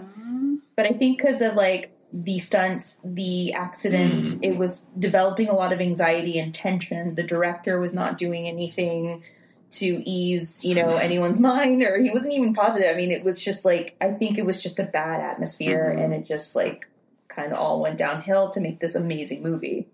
But no, I don't think it was haunted. Yeah. Okay. I think that a lot of people were hellishly unlucky on the set. Yeah. That's a good consensus. Yes. Okay, so to bring in the true crime aspect, I'm going to talk about someone affiliated with the film and then his connection to a series of killings in New York around the time of The Exorcist. So I'm going to kind of go on a timeline here. So The Exorcist was released December of 73. So let's go back to January 73. So January 4th, 1973, a man named Ronald Cabo, he's 29 years old, and he was murdered in his West Village apartment. He was a known leather enthusiast in the gay community at the time. Oh, wait, there's a lot of it. And he had been stabbed to death on his sofa, and then his apartment was set on fire. Oh, my God. Probably to destroy the evidence, right? Which, as we've talked about, arsonists. Was any of his leather? Damn it. But we will learn leather holds up. So 4 days later, friends Ronald McNiven, he was 40, and John Beardsley, age 53, they were found stabbed to death in their apartments. So they were also well known to the S&M scene around town. They lived in separate units in the building, but they were found together in McNiven's living room. And again, a fire had been set. So we're seeing like a very obvious pattern, I think, here. Then a few days later, so we're just at January 17th, Robert Barrero, he's a 23-year-old gay libertarian front member. He was found floating in the Hudson River, still wearing his black leather jacket. And he had been missing for 5 weeks, so he was actually pretty decomposed when they found him, but still leather jacket on. 9 days after that, 2 other gay men and their pet poodle. When dogs get involved. Dogs get involved. I know. They also had connections to What's the his leather last name community. again? I'm sorry. What was it? Balta? What was his? Who? The killer. Oh, I haven't talked about it yet. Okay. Just hang on. Sorry. Spoiler. Well, I love that it's something I didn't know about. I'm so excited. Hilarious. It's like, I gotta look it up. Just sit back and listen while I tell you a story. So these 2 men and their pet poodle were found all killed in their apartment. And then January 28th. So this is all literally within the same month. Yeah. Oh my all of God. these things I'm telling you. Was the poodle in leather? I was going to ask. Sorry, keep going. I don't know, but I can find out. I'm going to say yes. I think we can all agree on Yeah, that. I agree. Okay. Sorry. All right. Let's picture that for a moment. with the little Hat? hat and I thought harness. Yeah. Yes. Right? Yes. Leather harness. Yeah. Okay. Chaps, everything. Okay, so January 28th, Brooklyn Heights building superintendent checks on his tenant whose radio has been blasting for hours. When he enters his apartment, he finds Nelson Robert had been stabbed to death. His corpse was sprawled on the floor beneath a gray blanket. Oh my God. He was a 32-year-old school teacher, leather bar regular, and his roommate was found in another room with his neck broken. Oh. And their black toy poodle had been drowned in the bathroom sink. Oh, Jesus. Oh my God. I really hate this guy. I know. So much. So obviously, at this point, the S&M community and leather community in that area of New York were very frightened, very worried. So we're going to kind of fast forward. So there's that grouping of murders in January. Then The Exorcist is released in December of that year. And then about 4 years or so after the release of... I can hear that feedback. Oh, by sorry. the way. The release of the film... Between 1977 and 1978, again, the New York LGBT community was being targeted and terrorized as the dismembered bodies of gay men started floating up in the Hudson River. Oh my God. So the killings became known as the trash bag murders. There's also a Yikes. terribly homophobic name for the murders also that I'm not going to mention. But there were 6 victims. All had been mutilated, chopped up, and put into trash bags and then thrown into the Hudson River. Oh my God. The conditions of the bodies made identification virtually impossible just because of decomposition. They were able to identify possibly some tattoos, and then some of the clothing they were able to trace back to some Greenwich Village shops that catered specifically to the gay community. Oh, wow. So they assumed that, again, this was sort of kind of the same thing going on a few years later. So around this time, 1977, of course, the community was further panic-stricken due to the brutal death of drag queen Tommy Lee. So she had been strangled in her apartment. And it's at this point that a columnist for the Village Voice, Arthur Bell, not to be confused with Art Bell, but we talked about earlier, full circle, he starts writing extensively on the subject and these murders that are going on, kind of bringing it to light because, you know, the community was feeling very marginalized and that the law enforcement wasn't necessarily giving it a whole lot of attention and effort. So he starts writing. And then on September 14th, a few months after his initial articles come out, Addison Verrill, he's a 36-year-old, he's a well-known film critic for Variety magazine. He's found murdered in his apartment. Oh, man. So he was bludgeoned to death with a skillet and then stabbed as well. So, again, Arthur Bell is covering these murders in the Village Voice. And then in October, he gets a phone call from someone claiming to be the killer.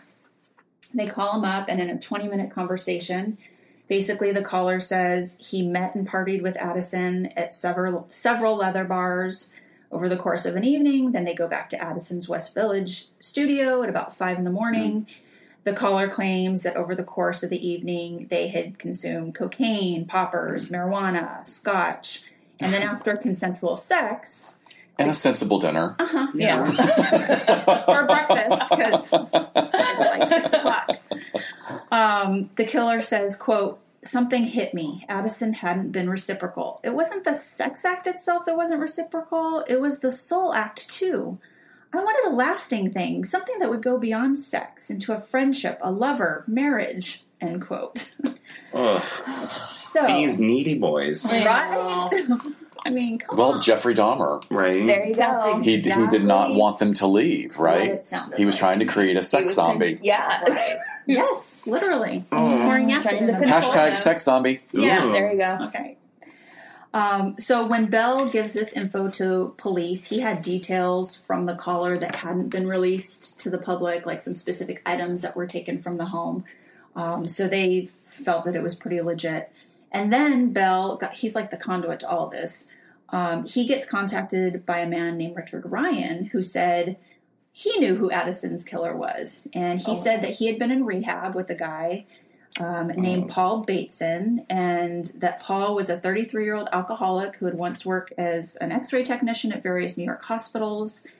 Ryan called that Bateson had basically called him and confessed to Addison's murder like the day after the slaying. And that he had stated to Ryan that "I like to kill," and that he also started claiming responsibility for the trash bag murders. Wow. So this info was quickly given to police. They go scoop up Paul Bateson, and Bateson totally cops to the Addison murder. He even leads them to, here's his passport, here's his credit card, here's the stuff I took. So it was solid. So who's Paul Bateson, do you ask, Scott? Let me tell you. Oh, I want to know. Funny you should mention. I know. So Paul Bateson was working as an X-ray technician at NYU Medical Center, where director William Friedkin happened to shoot the famous scene of Reagan undergoing her cardioid angiography procedure. And so he actually used a neuropsych surgeon and his team for the scenes. So he has lines and everything in the movie, right? He's the one that's telling her to scoot down. This. Yes. Oh my gosh. he I have to go has- watch it again tonight. He has I a know. legit IMDb page, you guys. Damn. Oh my God. Why is he gotta be more famous than us? Right? No, What is seriously. So yeah, so he has several lines in that scene, and working with Linda Blair. So like I said, he's eventually arrested for Verrill's murder, and he gets convicted in March of 1979. According to his own testimony, sure enough, he had picked up Verrill at a gay bar in Greenwich Village, and they went back to his apartment where the two had sex. and then he crushed his skull with the skillet and proceeded to stab him numerous times. So while he was awaiting trial, though, at Rikers Island, he began to brag to other people in the jail about the other murders, saying that he picked up gay men and murdered them, quote, just for fun, and that he had chopped up their bodies and put the pieces in plastic trash bags. Now, this was in the news, so who knows? I mean, he could be kind of wanting to glorify and get attention and just is regurgitating what he heard. So the fact that those bodies were so decomposed, they were actually never identified, which is sad because you don't even have the 2 and 2 of like missing persons being put together with these people. You think about it though, that time too, that we take for granted that gays and lesbians were incredibly marginalized communities, and if you lived, if you lived in what we term gay ghettos, it's like, and a lot of those people probably didn't have contact with their family members, so nobody is there actually to report that they went missing. That's really sad. It is. It's very, very sad. Yeah. So this is the strange part in which I was doing my research and kind of following up a couple loose ends last night. So in 1970, so we're talking 3 years before The Exorcist and before that first batch of murders, there's a book published called Cruising by Gerald Walker, who was a New York Times reporter, right? So we know this gets made into a movie, and I'll touch on that in a second. But the novel is about an undercover cop looking for a homosexual serial killer in the world of sadomasochism, also leather and gay bars in Greenwich Village. So 3 years before this happened, this book gets published, which I thought it was inspired by these. Oh, I did too. Oh, wow. I thought that's where you were going. And I was like, checking the dates and I'm really sure. What? So, yes. So then several years later, Exorcist director William Friedkin is directing the film version of Cruising. With Al Pacino. Yeah. With Al Pacino. It came out in 1980. So he then hears that Bateson, who was in his film, possibly did some of these murders. So he goes and visits him in prison. What? Yeah. The method is the dumbest thing. So he goes and visits him in prison, interviews him about it, and he is an uncredited consultant on the film. That's on his IMDb page. Also making criminals famous. Right. He's already famous. Already. I know. But you're absolutely right. Like the way you fan a toxic ego, evil ego like that. That's just. But that says a lot about Friedkin too. Like that guy. That's narcissism. This is all narcissism on his part. Oh, the serial killer was in my movie. Yes. Great. I'm going to make another movie, and I'm going to yeah. How can I use that? So. I mean, though the police took Bates' confession about the trash bag murders at face value, there wasn't enough physical evidence to link him to those. So he was only eventually charged with the murder of Addison Verrill. He was sentenced to 20 years to life in jail. He was released in 2004 and now said to live somewhere in upstate New York. Great. And it's confirmed that he'll be one of the serial killers featured in season 2 of Mindhunter. Oh, cool. So, oh my God, I'm so excited for season 2. When does that come out? Not fast enough. Literally not. Rack. Okay. So they're going to, from what I hear, what they're going to focus on is that there were 2 active serial killers at the same time in New York, and the other one, of course, is Son of Sam. Wow.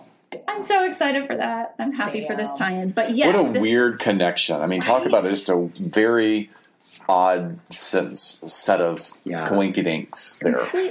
Completely. I mean, just, That is insane. Very insane. But I need to know, like, was this someone who read this book and then I'm going to go copycat? That's first thing. Because I also thought it was based on that, but as soon as he says the opposite must be true, he must have taken the... And how twisted, that's awful. And so I don't even know if Bateson is responsible for all of these. Right. But clearly someone was. And that month of just all of those men and their poodles being killed. Not the poodles. Not the dogs, man. The dogs are not about this life. I know. Maybe the dogs were in love with leather. Like, they probably with their own little community.